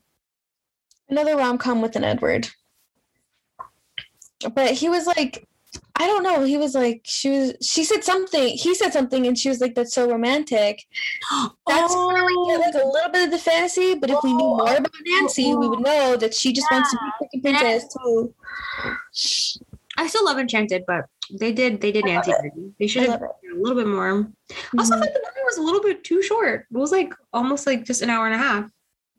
Really? I think the movie's like an hour and 40 minutes. I finished it fast. It was a little sad because I was like, when the fuck did they get to the part with the dragon? And I'm like, oh, they get to the part of the dragon. Yeah. They did have a dragon. They had to have everything, right? They have everything. There's so many references to Disney's animated films. Mm-hmm. Jodie Benson is in it. Like, what? You got Little Mermaid in this? His assistant is the voice for Little Mermaid. Bro, you took my fun fact. Oh, sorry. Okay, but there's I've been known this. Okay, but there's another one. Okay, another fun fact. Paige O'Hara, who voiced Belle in Beauty and the Beast, played the soap opera actress when he's watching the TV. Oh my God, that's right. Yeah. Okay. So what was awful? Okay, that's right. Paige, dude, they bust out these princesses every time there's like a D23 is a convention or like they all come back. Oh, another one. Judy Kunn, who was the singing voice of Pocahontas, was Robert's pregnant neighbor. When Prince Edward is like going around knocking, and then she has like a bunch of kids, she's pregnant, she's like, you're too late. That's her. I don't remember that. What? Okay, when he finally gets to the building, when he's like, magic box, tell me where she is. And then he goes to the building where Robert's apartment is, and he's knocking on all these doors. There's a scene where a woman opens, and it's a bunch of kids, and she's pregnant. She's holding a baby, and she's like, you're too late. That's Judy Kunn, who voices Pocahontas. I didn't even know that. Like I knew who voiced Pocahontas, and I know what she looks like, but I did not even pay attention. Same thing with Paige O'Hara. So I'm just like, damn. Yeah. What the fuck, Marina? Pay attention. Probably the craziest fun fact that I found. This is a long one, but this fucking tripped me up. Enchanted is rated PG, but when the screenwriter Bill Kelly sold an initial draft of the script to Disney back in September of 1997, it was a rated R film. Opportunity missed. It was strange. Giselle Stale came into the world as a Disney princess come to life, but she hooked up with strippers who were going to a bachelor party. Director Kevin Lima told Den of Geek in 2017. Then she wouldn't strip, so the guys were getting angry. It had the kind of darker tone because I think they were afraid of the material. We would have seen Giselle hook up with a bunch of women. But that would have been so weird. It would have been really weird. It would have made sense because Giselle's so innocent, and then to just immediately have sex with people. Yeah, like she doesn't even know what sex is. She's very much Daphne. Or like the most racy thing is her kissing somebody. Yeah, which was it was cute. Or in the original script, Giselle lives in like a Disney-like. She lives in Andalasia, but she is the more like rebel, where she's like, "Is this all that's left?" Then it would make sense if she comes into the world and she's like strippers, and then the strippers would kiss her, and she's like, "Oh my god, this is something new." Mhm. But like that is a lot. That's like a big step. Like, because then she first has to find out about Strippers. sex. Yeah. Like, because literally, like, she probably because in her brain it's true love's kiss, happily ever after. There's no in between. Yeah. But there is There's a lot in a between. lot in between. So it's like, I don't know. And then you mix that with music and like songs. Yeah, I don't know. It's been weird. Yeah.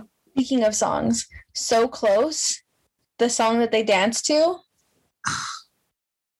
I want that to be the first dance song. No, you don't. If you listen to the lyrics, it's still talking like. Oh yeah. I mean, it's really sad, but like, but it's so good, It's so beautiful. so good. Beautiful. I thought so too. I was like, this could be my first song for my wedding, and then I listened to the lyrics. I'm like, no, it can't. Oh, never mind. Never mind. These people don't end up together, whoever they're talking about. How does she know that you love her? What a production that was. That was great. I love Patrick Dempsey. They know the song too. And Melissa's her rationality was they're musicians. They can just pick up on anything. I was like, that's true. That is true. But then like everybody else knew the steps and they could dance, and I saw the wedding couples and all. I saw another fun fact. I didn't write it down, but I remember that scene took like 17 days to shoot because they couldn't film all at once in Central Park. They had to film it in different shots in different locations. Yeah. And then the sun freaking going down and shit. 17 days, bro. I would have been done with hearing that song. 17 days though in Central Park, just dancing and singing. That sounds like so much fun. Until that song is now engraved into your head. Do you think Amy Adams like will wake up in the middle of the night and she's like, "How do I know?" Probably. She just hears like, that. I'm over this. It's so funny. When it ends with the little we almost went like this. Yeah. I was geeked. I was so happy watching it. I was like, so good. We're freaking out with all of the fucking rodents and shit in the house. I'm just like, oh. Not to mention how I was fucking laughing. New York-sized rats coming into the apartment. I was like, no, don't let it kiss you. I was like, yeah. You run when the cockroaches fly at you. What are you doing? It was awful. It's so good. I had to clean the grime on the tub. I was like, wow. They're freaking waving their tails on the microwave like the freaking windshield wiper. No. You're just like backing it up a little bit. It was just fucking funny just seeing the rats coming out of the sewer and everyone's like, oh my god. How'd they get up? The pipes. How'd they get up? Yeah, it was the pipes because they came out of the freaking bathtub. That was those are the cockroaches. Where did they go? The rats They came came out the window. No, the rats came from like a shelf. So weird. The fucking pigeon that crashes into the window. If that doesn't say city life, I don't know what does. For real. I was like, okay, Errol. He's an owl from Harry Potter, and he's like, he literally crashes into anything. Oh, I do remember this. From the little Harry Potter that I've seen, I do remember that. The little Harry Potter. The little Harry Potter that I I've was seen. like, dude, get it together, bro. Shit. I'm like, you're a pigeon living in New York City. You fucking know that there are windows. What the like? Mm-hmm. Oh, man, you saw everybody go under the window. Just do that. It's like I'm new. When Sorry guys, it's my first day. Sorry guys, it's my first day. We'll pick it up, man. We have a lot of shit to do. Giselle's fucking calling us over here. Right. Clean up this random ass mess. Like, I don't even think we're gonna get paid today for this. I don't know what I'm doing for lunch. I just know that Giselle's saying a note and I'm compelled to come. Mm-hmm. That is so fucking funny. Oh, involuntary. That would be terrifying. Yeah. Just by accident. What if you accidentally you're just humming like you're like, I just summoned a bunch of animals to me. I think to me it would be I'd summon a bunch of birds, ants, and coyotes because that's what lives around me. I summon a bunch of fucking cats because they're roam up and down the, Yeah. which is fine, but without the rabies. How would they clean?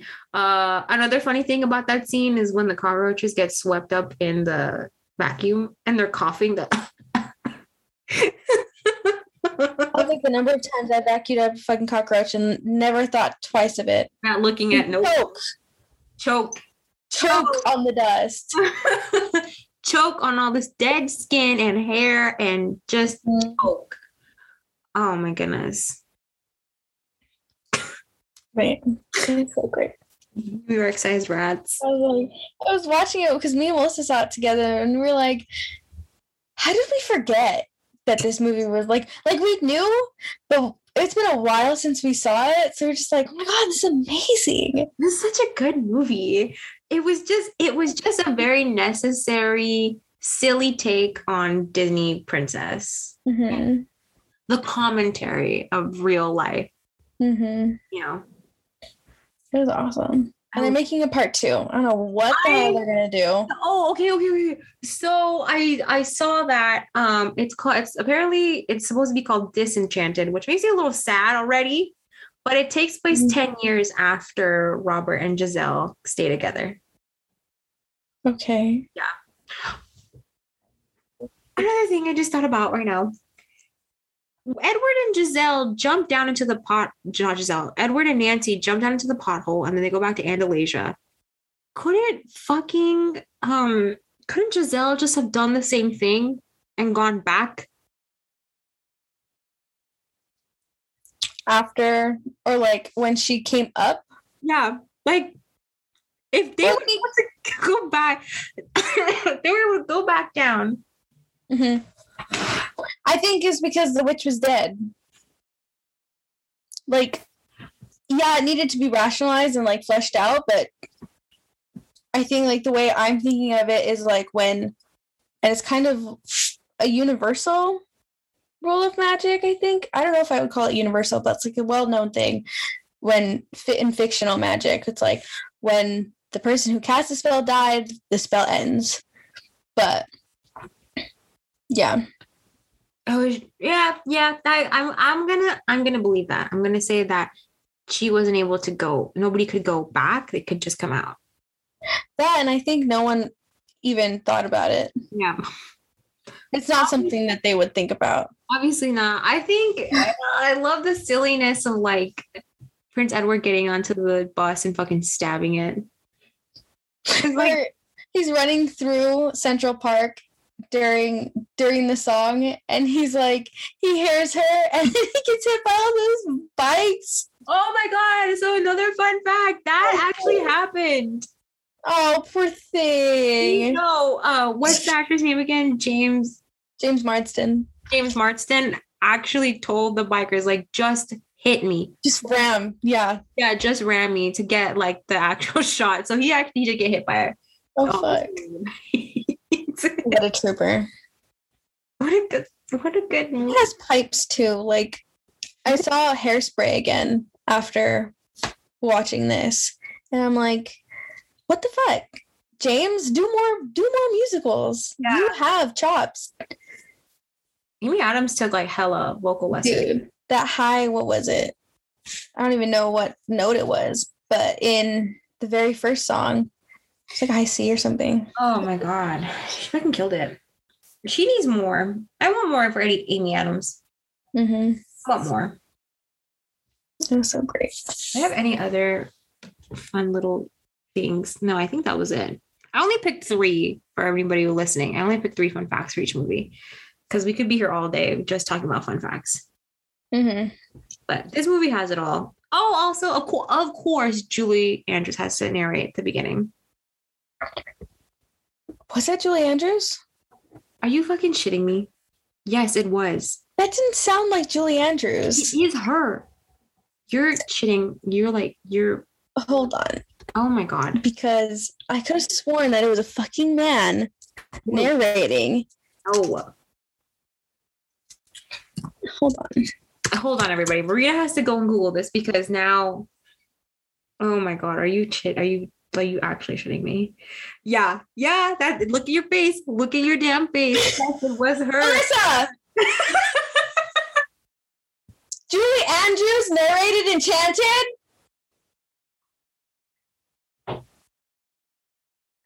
She's coming. Julie Andrews narrated Enchanted? Did you know that? What Enchanted? Enchanted, the movie with Amy. Yeah. Yes. She was the narrator at the beginning. Wasn't it a guy? Ella Enchanted has a male narrator, but not. You're thinking about. We should have watched Ella Enchanted too. Oh man. Haven't we so many issues? So weird. Oh my God. Wait. I don't remember there being a narrator. The very beginning. Okay, I guess she did. Dang, they paid like millions of dollars for this lady to say 2 words. Absolutely, I'd pay her millions of dollars to just read something. Absolutely. Fucking just What the throw. hell? Are you kidding? Dude, freaking they had the Queen of England on this shit. Like what? Fucking Clarice. Love it. I love the Princess Diaries. I don't know. I love the Princess Diaries so much. I grew up on that shit. What? Yeah. What else do I have? My mom is calling me. Should we take a short break? Yes. Okay, so we're gonna be back. My mom is calling me and we're gonna take a break and then we'll be right back and we'll talk more movies. Goodbye. Goodbye. Okay. 1, 2, 3. And we're back, everybody. Hi. Hi. Hi. I hope you guys didn't miss us too much. Oh no. What happened? Zoom just let me know that my internet is unstable. Oh no. I was gonna make a joke, but I can't really think of anything. Oh no. Well, I'm unstable. I don't know. Oh, me too. Oh, me too. Me and my internet have so much in common.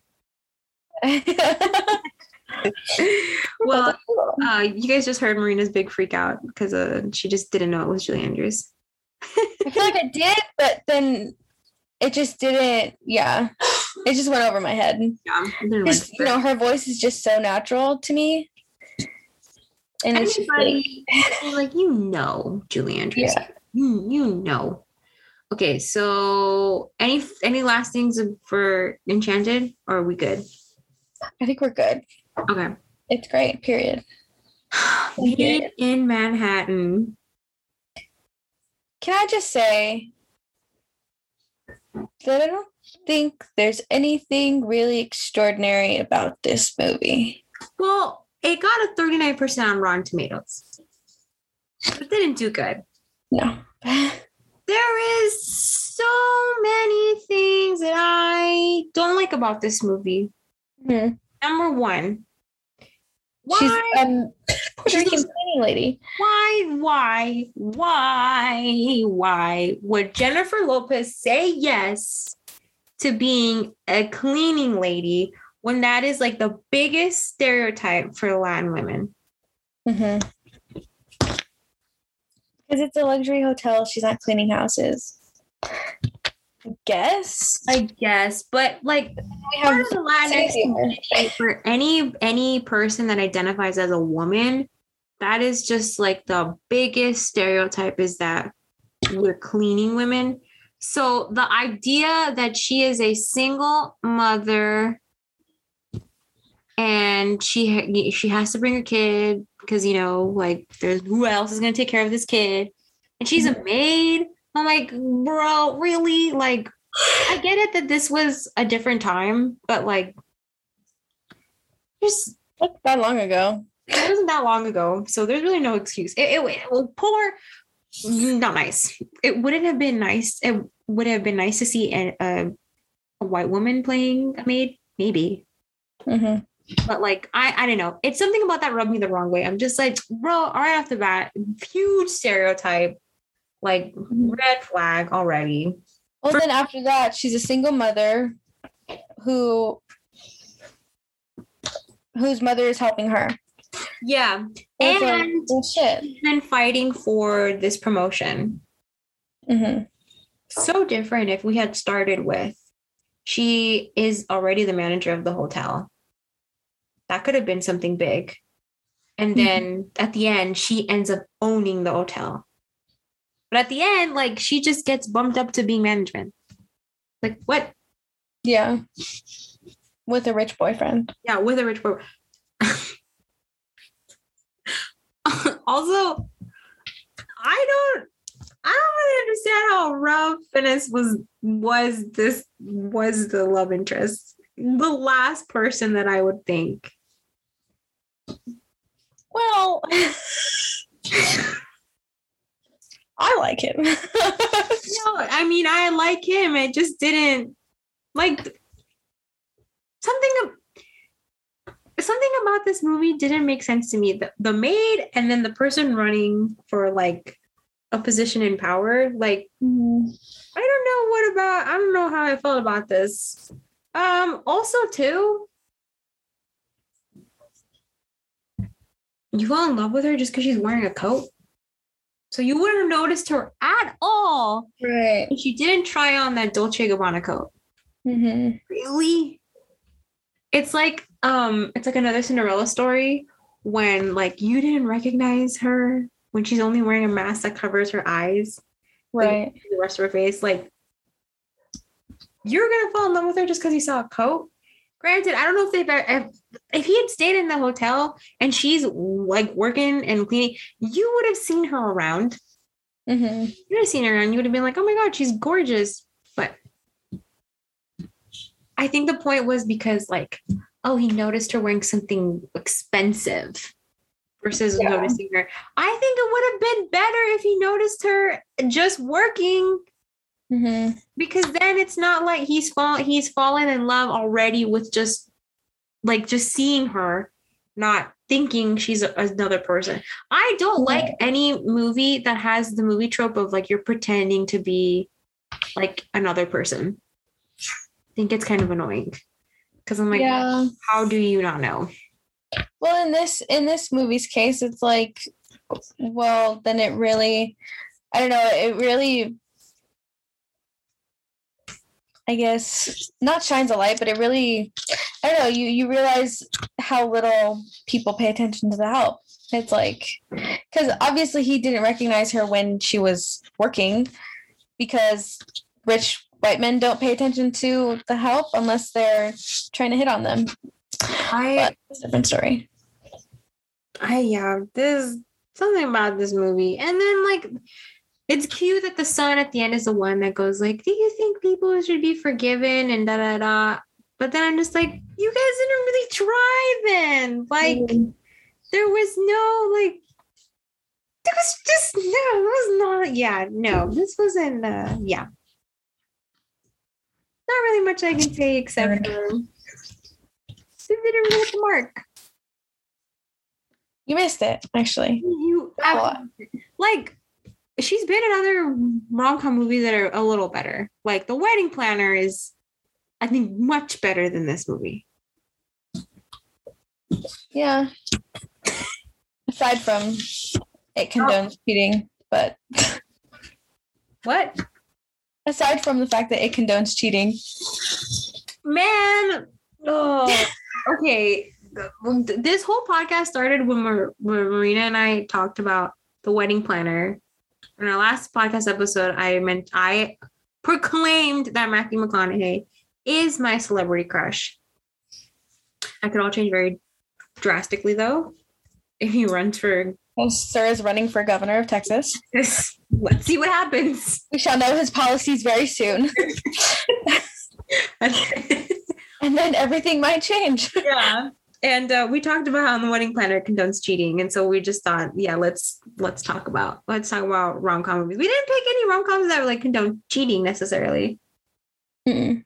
What? No, wait. Well, Enchanted kind of does. Like they almost kissed. We forgot about. Yeah. Oh. Zoinks. That relationship just weirds me out. Nancy and Robert, like you were together for 5 years. And nothing happened. And it was so easy for you to turn your head. Man, never mind. Thanks. But made in Manhattan. Yeah. Why? So, fun fact about this: Ralph Fiennes reportedly admitted to regretting being a part of Made in Manhattan. Rightfully so. Rightfully so. Because he's a thespian. Yeah. Another fun fact: the film is loosely based around a true story. So in 1959, Stephen Clark Rockefeller, son of New York Governor Nelson Rockefeller, married Anne Marie Rasmussen, a maid who worked at his family's Manhattan hotel. Why couldn't we have seen that?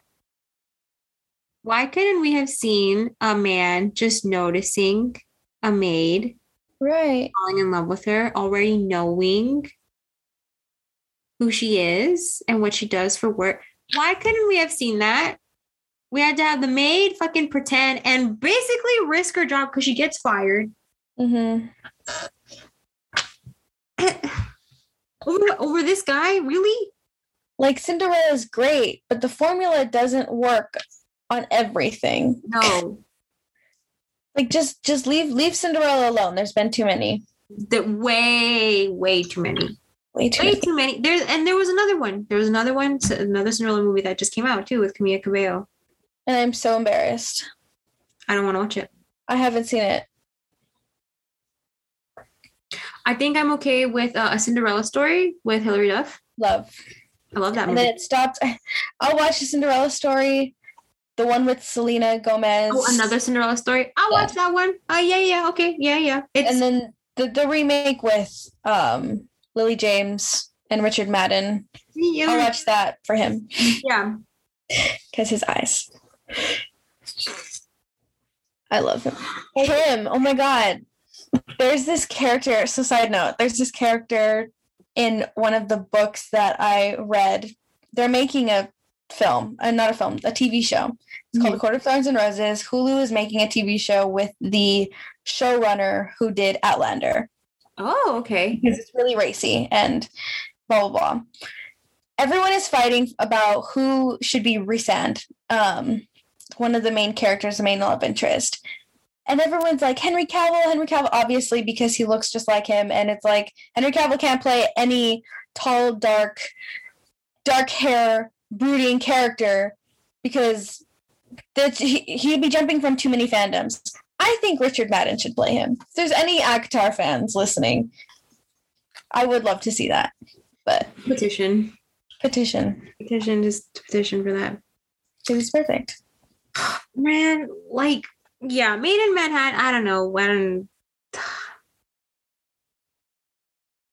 It's just, and there's a lot of things that just like they kind of sprinkle in like his politics and her trying to open his eyes to whatever, and the little boy is very smart and well-rounded and like has ideas and things like that, and it's like, I don't know, you're just trying to add you're just trying to add More things. a lot of things, and it's like, dude, go away.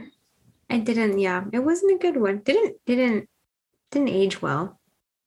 Sure, at the time everybody was like, oh my God, like rags to riches. But now it's just like, oh, Made for real. That's what you're gonna, you said yes to this movie? Like, bro, come on, man. Yeah. What a slap in the face too. Like, he gets elected, it's his, and she's his girlfriend, and she just gets bumped up to management. That's it. Yeah. Like, what?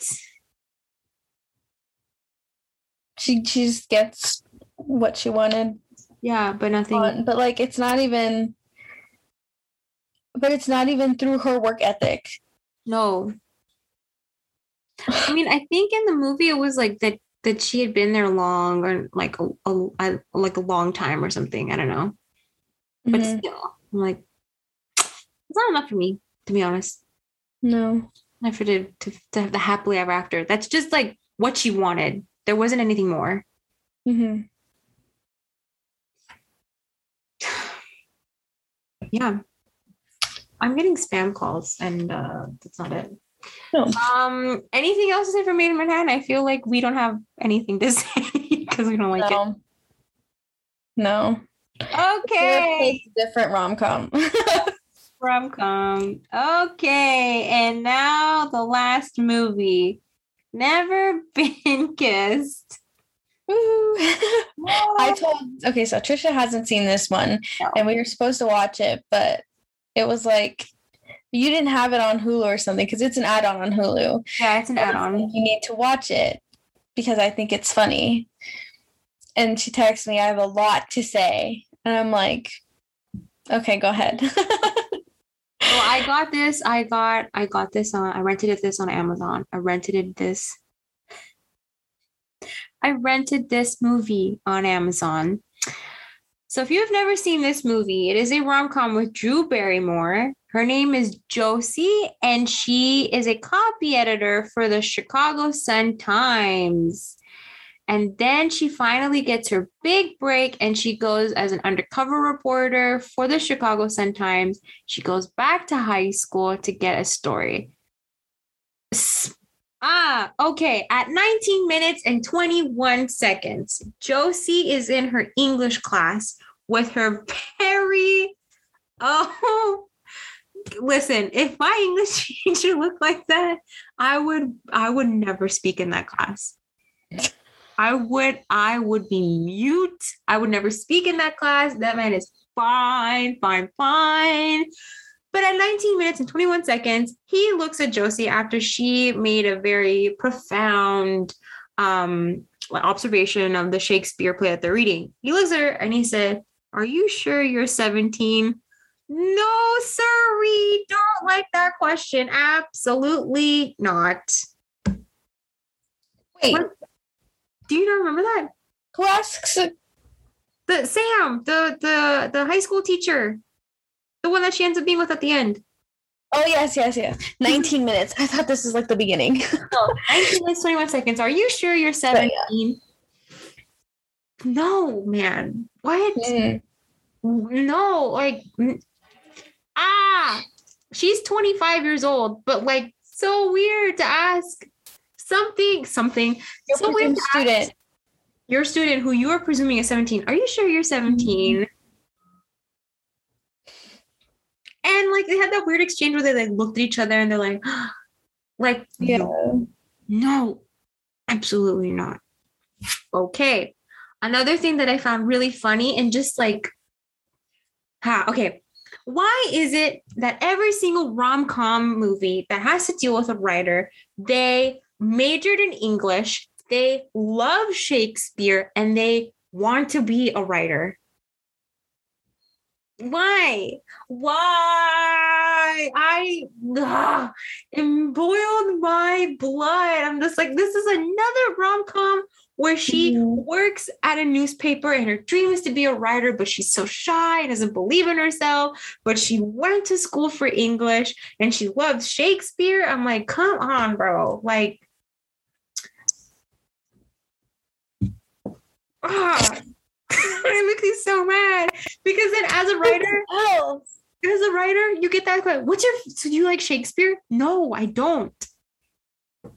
Mm-hmm. Shakespeare probably wasn't even real. It was a woman. There's like there is a good conspiracy with some evidence that Shakespeare was actually a woman. Really? Who used a pseudonym, William Shakespeare, because at the time women were not taken seriously as writers, especially considering some of the racy shit in Shakespeare. Mm-hmm. Like, hello, Oedipus fucks his mom. Yeah. Woman is gonna write that? Could you imagine? Like, get over it. Why? Like, why? I hate that so much. I hate it's cringe to me so much. I'm just like, writers sometimes want to write for like themselves separately, and then they have another job that they do. Like, that's really realistic. It's like that whole idea. I saw this the other day. It was a meme of Carrie Bradshaw from Sex and the City. You're supposed to tell me that this girl goes shopping every single day and wears all this designer, and she makes all that money from one little silly op-ed that she writes a week. Right. Yeah, like that, like, you're telling me that Okay, I'm gonna move on from that statement because I've said too much. All right. Of course, her best friend's name is named after the Renaissance. Aldis. Aldis Renaissance. Okay, so fun fact about her. So Lily Sobieski, who played the nerdy best friend of Josie Geller, when she returns to high school, was offered the role of the popular mean girl Kristen, but opted to play Aldis instead because she found the character more interesting. That would be really interesting to see her like in that would be popular trope. Can I just say, when she's dancing with Guy, like at prom, she looks stunning. She's beautiful. And she's just in a latex suit. Yeah, and her hair is done. She's gorgeous. I was just like, excuse me, I would have been more interested if Guy ended up actually like kind of liking her. Mm-hmm. And Guy, really? I fucking laughed. Right. His name's Guy. Guy. I fucking loved. Of course you are. You are a Guy. That rhymes. Oh, she's so painful. So bad. I had to stop a couple of times. I'm like, this is so bad. So bad. Another thing that I wanted to laugh at. That concert that she ends up going to where she takes that edible and she fucking just makes a fool out of herself. How the fuck was a concert cumbia? I was gonna say, I was like, what? They're like, yeah, it's a hip new thing, da da da. And I just hear cumbia in the background. I was like, okay. I was like, bro, this is kind of embarrassing. But like, what the fuck? So many wrong. Like the whole Rastafarians, can I sit here? It's like, yeah, well, anyway. She's like, you guys are so cool. I was like, yeah, she's kind of clueless. So bad. And like the brother gets in on this too. I'm like, that's even more illegal. Weird. So weird. I did like it though at the end when like she reveals that like her brother is also in on this too, that the girl that was, you know, like, you're the one. She's like, ew. I'm like, yes, run away from this old good girl. Go girl. Speaking of the ending, at an hour and 28 minutes, Josie reveals to everybody, right, that it's fake, blah, blah, blah. She goes out. The guy from the van who's watching her, he's like, did you get a story on Sam? Josie and him exchange something. And then he says, I just can't look at you the same. You mean because she's legal? No, because she lied to him, but yes, because she's that is so weird to me, man, that this movie is encouraging pedophilia. Mm-hmm. This man is supposed to be okay. Also, I hate the trope of the really young teacher. Like, that's almost so unrealistic. Yeah. If you are a young teacher, you are at least like 26 years old. Why? Because by the time you graduate from a 4-year college, because that is a requirement, you will be 21 years old. Then you have to do 2 years of your mastery program. And then you have to take about a year's worth of courses to test in your district to be a teacher. So you're 26, 27. You are not like 25 years old or almost 24 years old, whatever how old Sam was. Mm-hmm. Not right. Not right at all. It is like, I have feelings for you. Like I was having feelings for, when on the Ferris wheel, I was like, that is so fucking weird. Where is the principal to be like, when on the Ferris wheel, is like, I shouldn't be telling you this because I'm your teacher. I'm like, yeah, buddy. Get off the fucking Ferris wheel. Get off the fucking Ferris wheel. I'm gonna be honest. Mm-hmm. I was so distracted by how fucking awkward she is to even think about, like, to even like seriously think about how weird their relationship is. Because in this movie, their relationship definitely takes a backseat for me. Because I'm just trying so hard to figure out what the hell is going inside her, what's going on inside your head, girl, that you are, why are you like this? So painful in this movie. So painful. Every little interaction, her laugh, just everything is so painful. Oh no, where'd you go? Oh, am I gone? Hello? Hello. Hello? Okay, I hear you now. So painful. I had to stop a bunch of times. I'm like, this is cringe. If they wanted like a really bad character, they got it. Because they did Drew Barrymore so damn dirty. Dude. That was hard. Her line, although one of her favorite lines, I think is so funny. You don't think I can grab Bull's balls? What? She said, you don't think I can grab a bull's balls? So funny though. Like, no, I don't. I don't. So see, no. I will say, the hopeless romantic in me fucking teared up when it was the 5 minutes were up at the end and she's just standing there and I'm like, yo, I would have fucking ran and started crying. Like, just out of sheer embarrassment, I would have fucking ran and started crying. And everybody's kind of like, oh no. Like, I'm gonna fight onto a rock. I think I laughed at how awkward it was. I was like, girl, but seriously, what was she expecting? Like, what if he never read the newspaper? Because he didn't. Yeah. He's already on a plane. I'm not gonna go back. But then the ending was so weird. Sorry it took me so long to get here. Those one-liners kill me. Stupid. Because it's like, ew. Even in Pretty Woman, she saves him right back. Yeah. Just kiss him. You don't have to say anything. Fuck. They could have just kissed. They just could have kissed. Yeah. Also too, I kind of almost like I was surprised I saw Jessica Alba in the movie. Oh yeah. She was the most brainless of the three. I don't remember most of them at all. Wow, yeah. So another fun fact about this movie, you may or may not have noticed that James Franco actually is in this movie. Never Been Kissed is James Franco's first ever film appearance. Really? Yeah. He looks so weird. He does look weird. James Franco is a weird looking person. Like he looks like a pedophile. I'm sorry. As he got older. And like Spider-Man, he looked okay.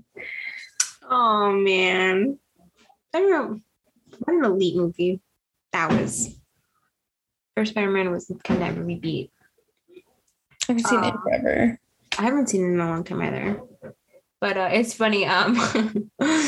Comedy Central does like celebrity roasts, so they did the roast of James Franco. I love that roast. It's probably one of the best roasts that they've done. Jokes were really good. One of them, I forgot who said it.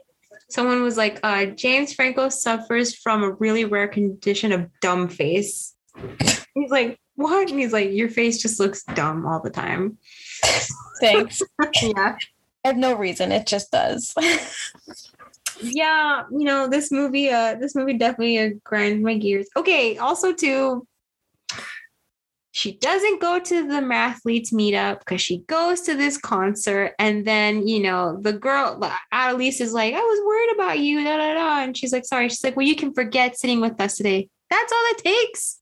Right. You didn't even know she went to this concert. Like she could have actually been sick for all you care. Like weird. Also, too, I almost didn't even get that the party that was thrown was at her fucking parents' house until I saw the sign. The room. Yeah. I don't even think they mentioned that. Did they? I think it was like a party at Rob's house, but Rob still lives at home. Yeah.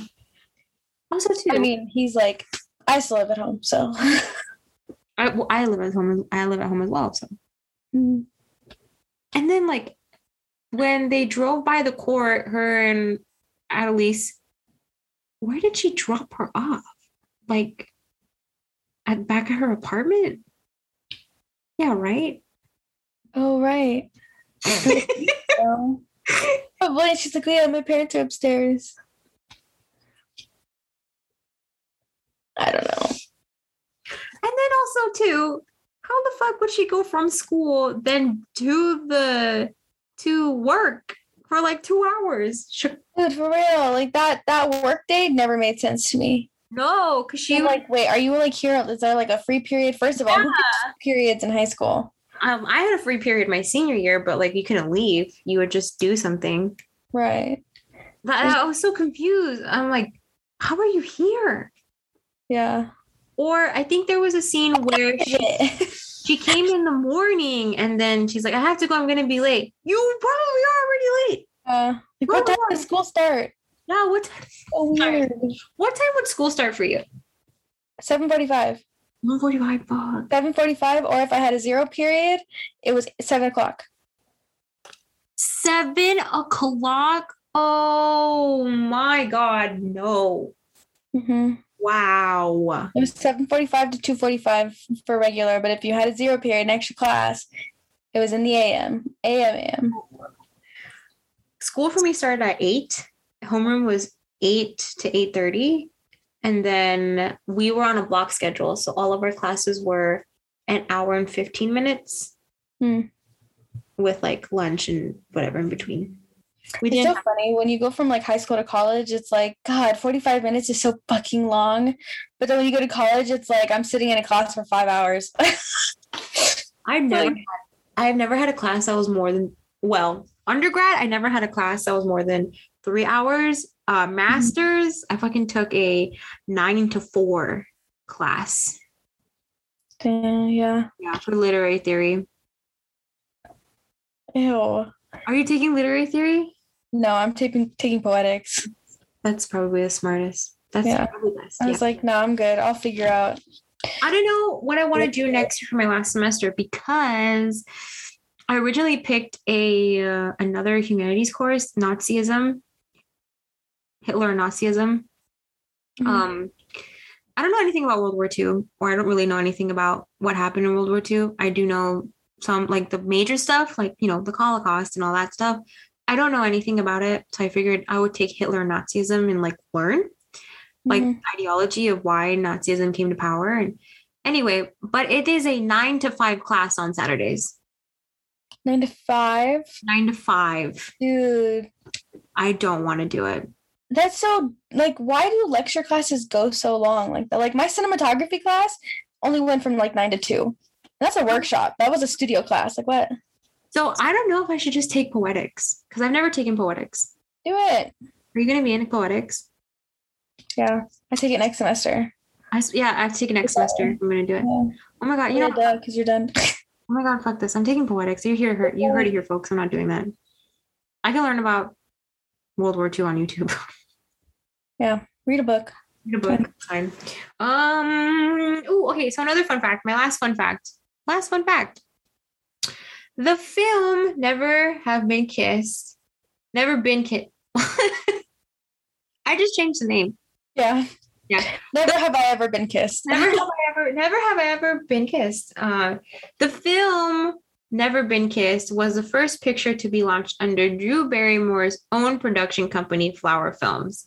The company also released Donnie Darko, such a good movie. If anybody has ever seen Donnie Darko or hasn't, Charlie's Angels. That's just to name a few.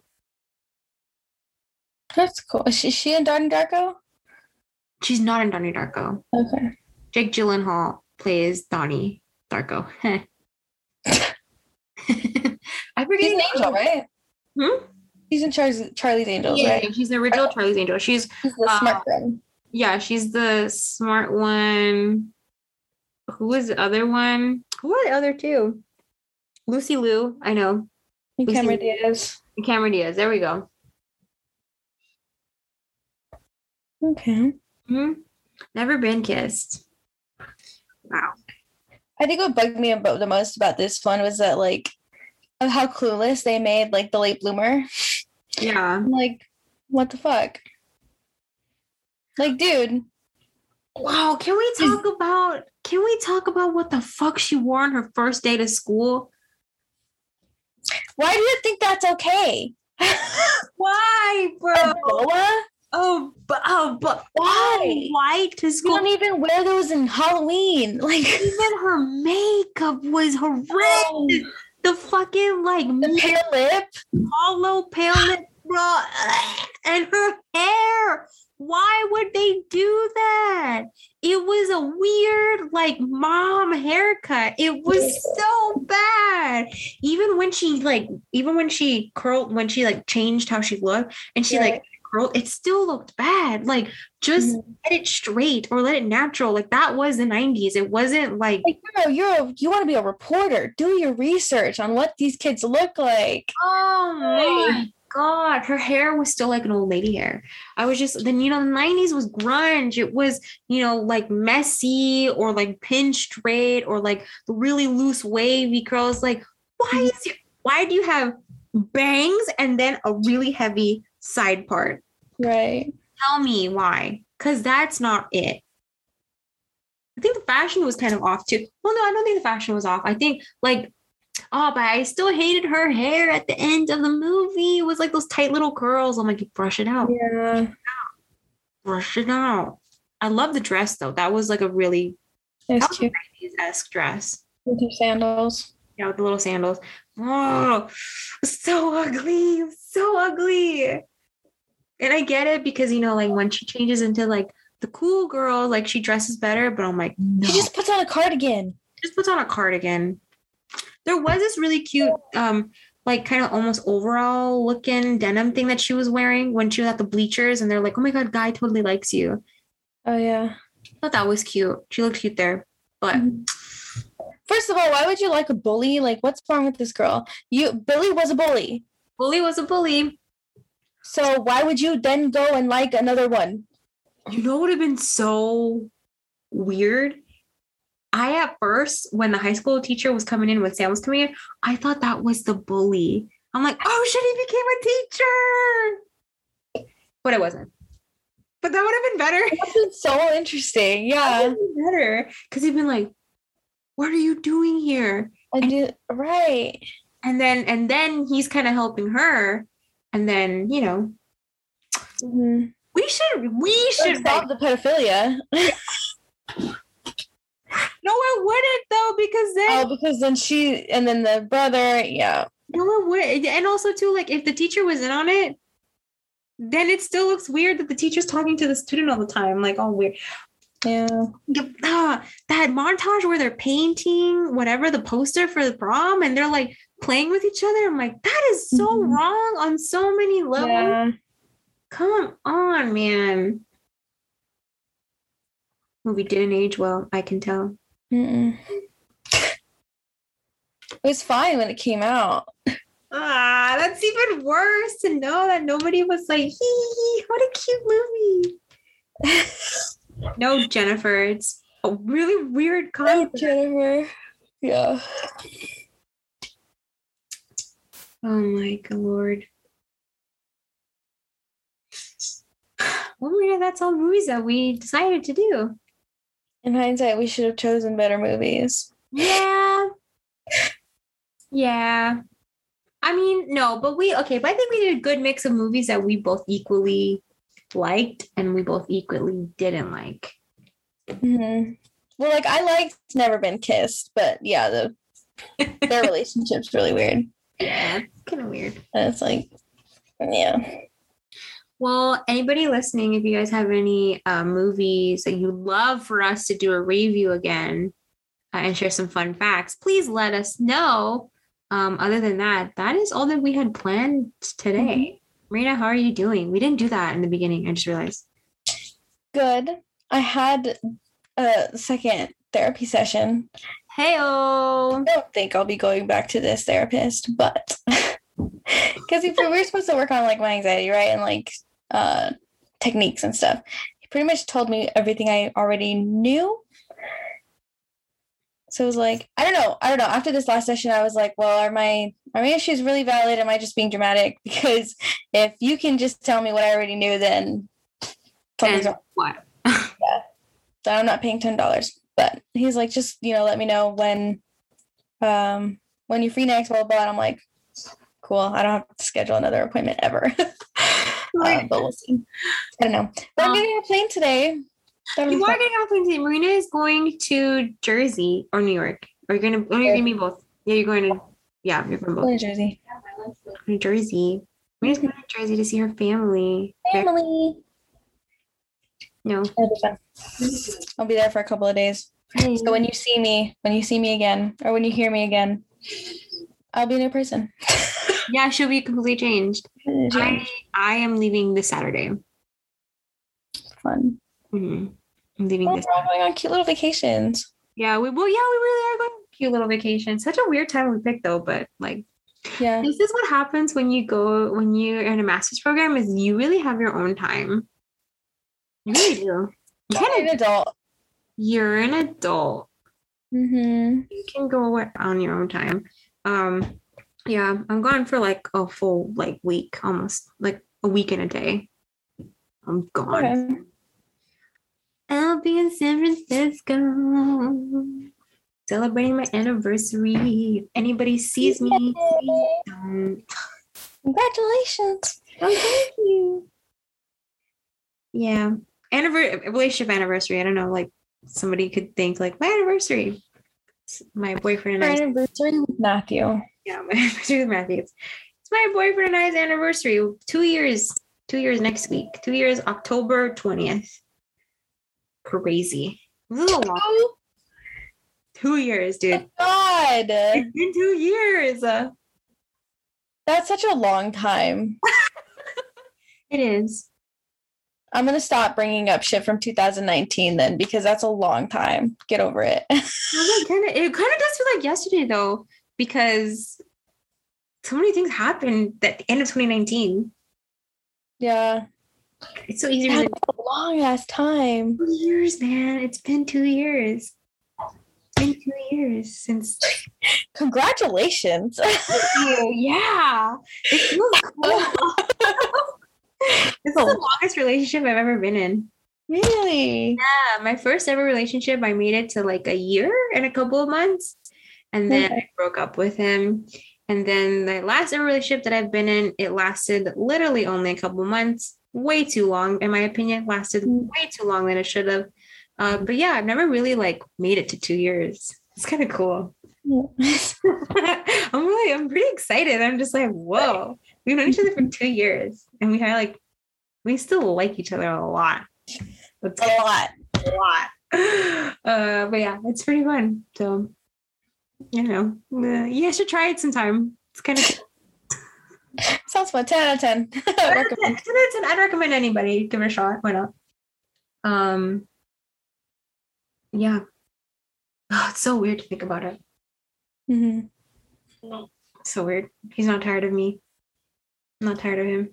Although right now we are kind of we're all four of us, Marina's sister, myself, and my boyfriend, we're all kind of in like a rivalry right now because it's baseball season. Yeah. So it's literally the three girls versus one guy.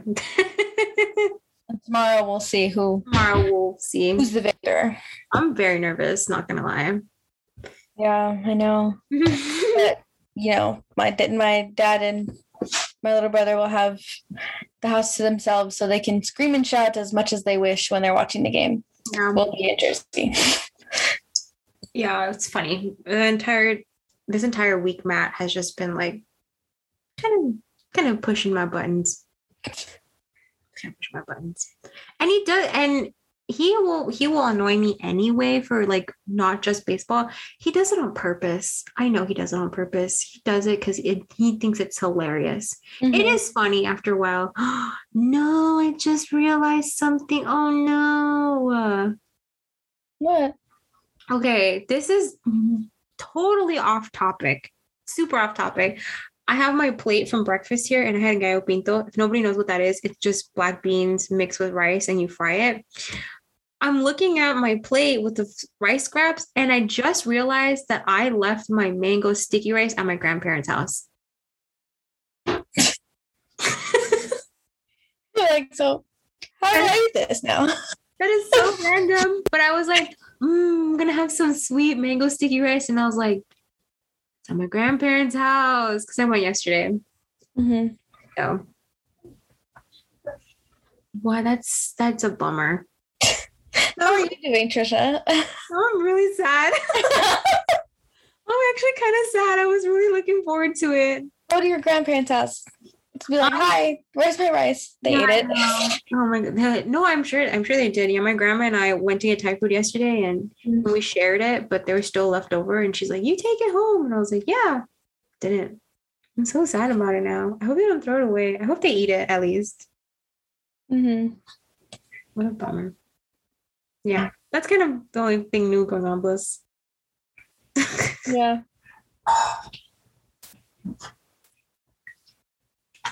I don't know. At this point, it's. Just gonna write it. Yeah, just write it out.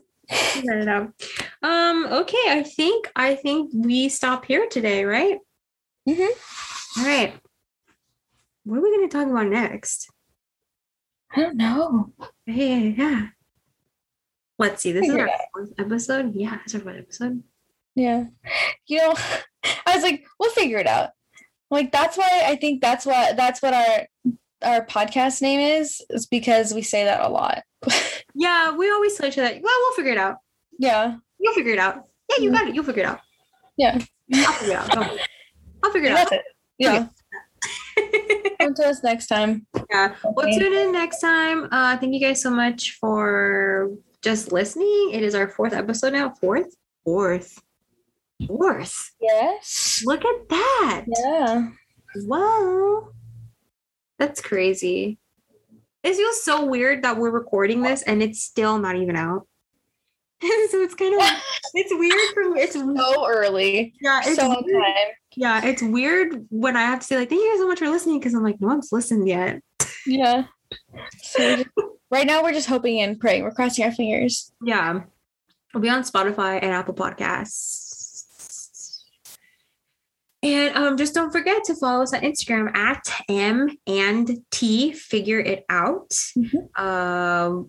Again, by the time this is up, we'll probably be already active on the Instagram. It's not active right now, but launch date is coming up very soon, and then I'll be active. So check us out on there if you want to stay updated with us and just get some sneak peeks. Probably, it's also a great way to communicate with us if you would like to suggest a topic for us to talk about. If you want to suggest a movie for us to watch and talk about, I think we did a pretty fun job today. So I think that could be something we do quite often. And yeah, just follow us.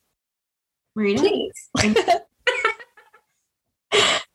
No, that's it. Our personal accounts are on the Instagram. So if you want to follow us like on our personal ones, they'll be there. We'll have these up on YouTube, so check them out there as well. And that's pretty much it, y'all. Yeah, that's basically it. Can't think of anything else. Just thanks for listening. Even though, again, See y'all next time. yeah, see you guys next time. Okay, goodbye. Bye.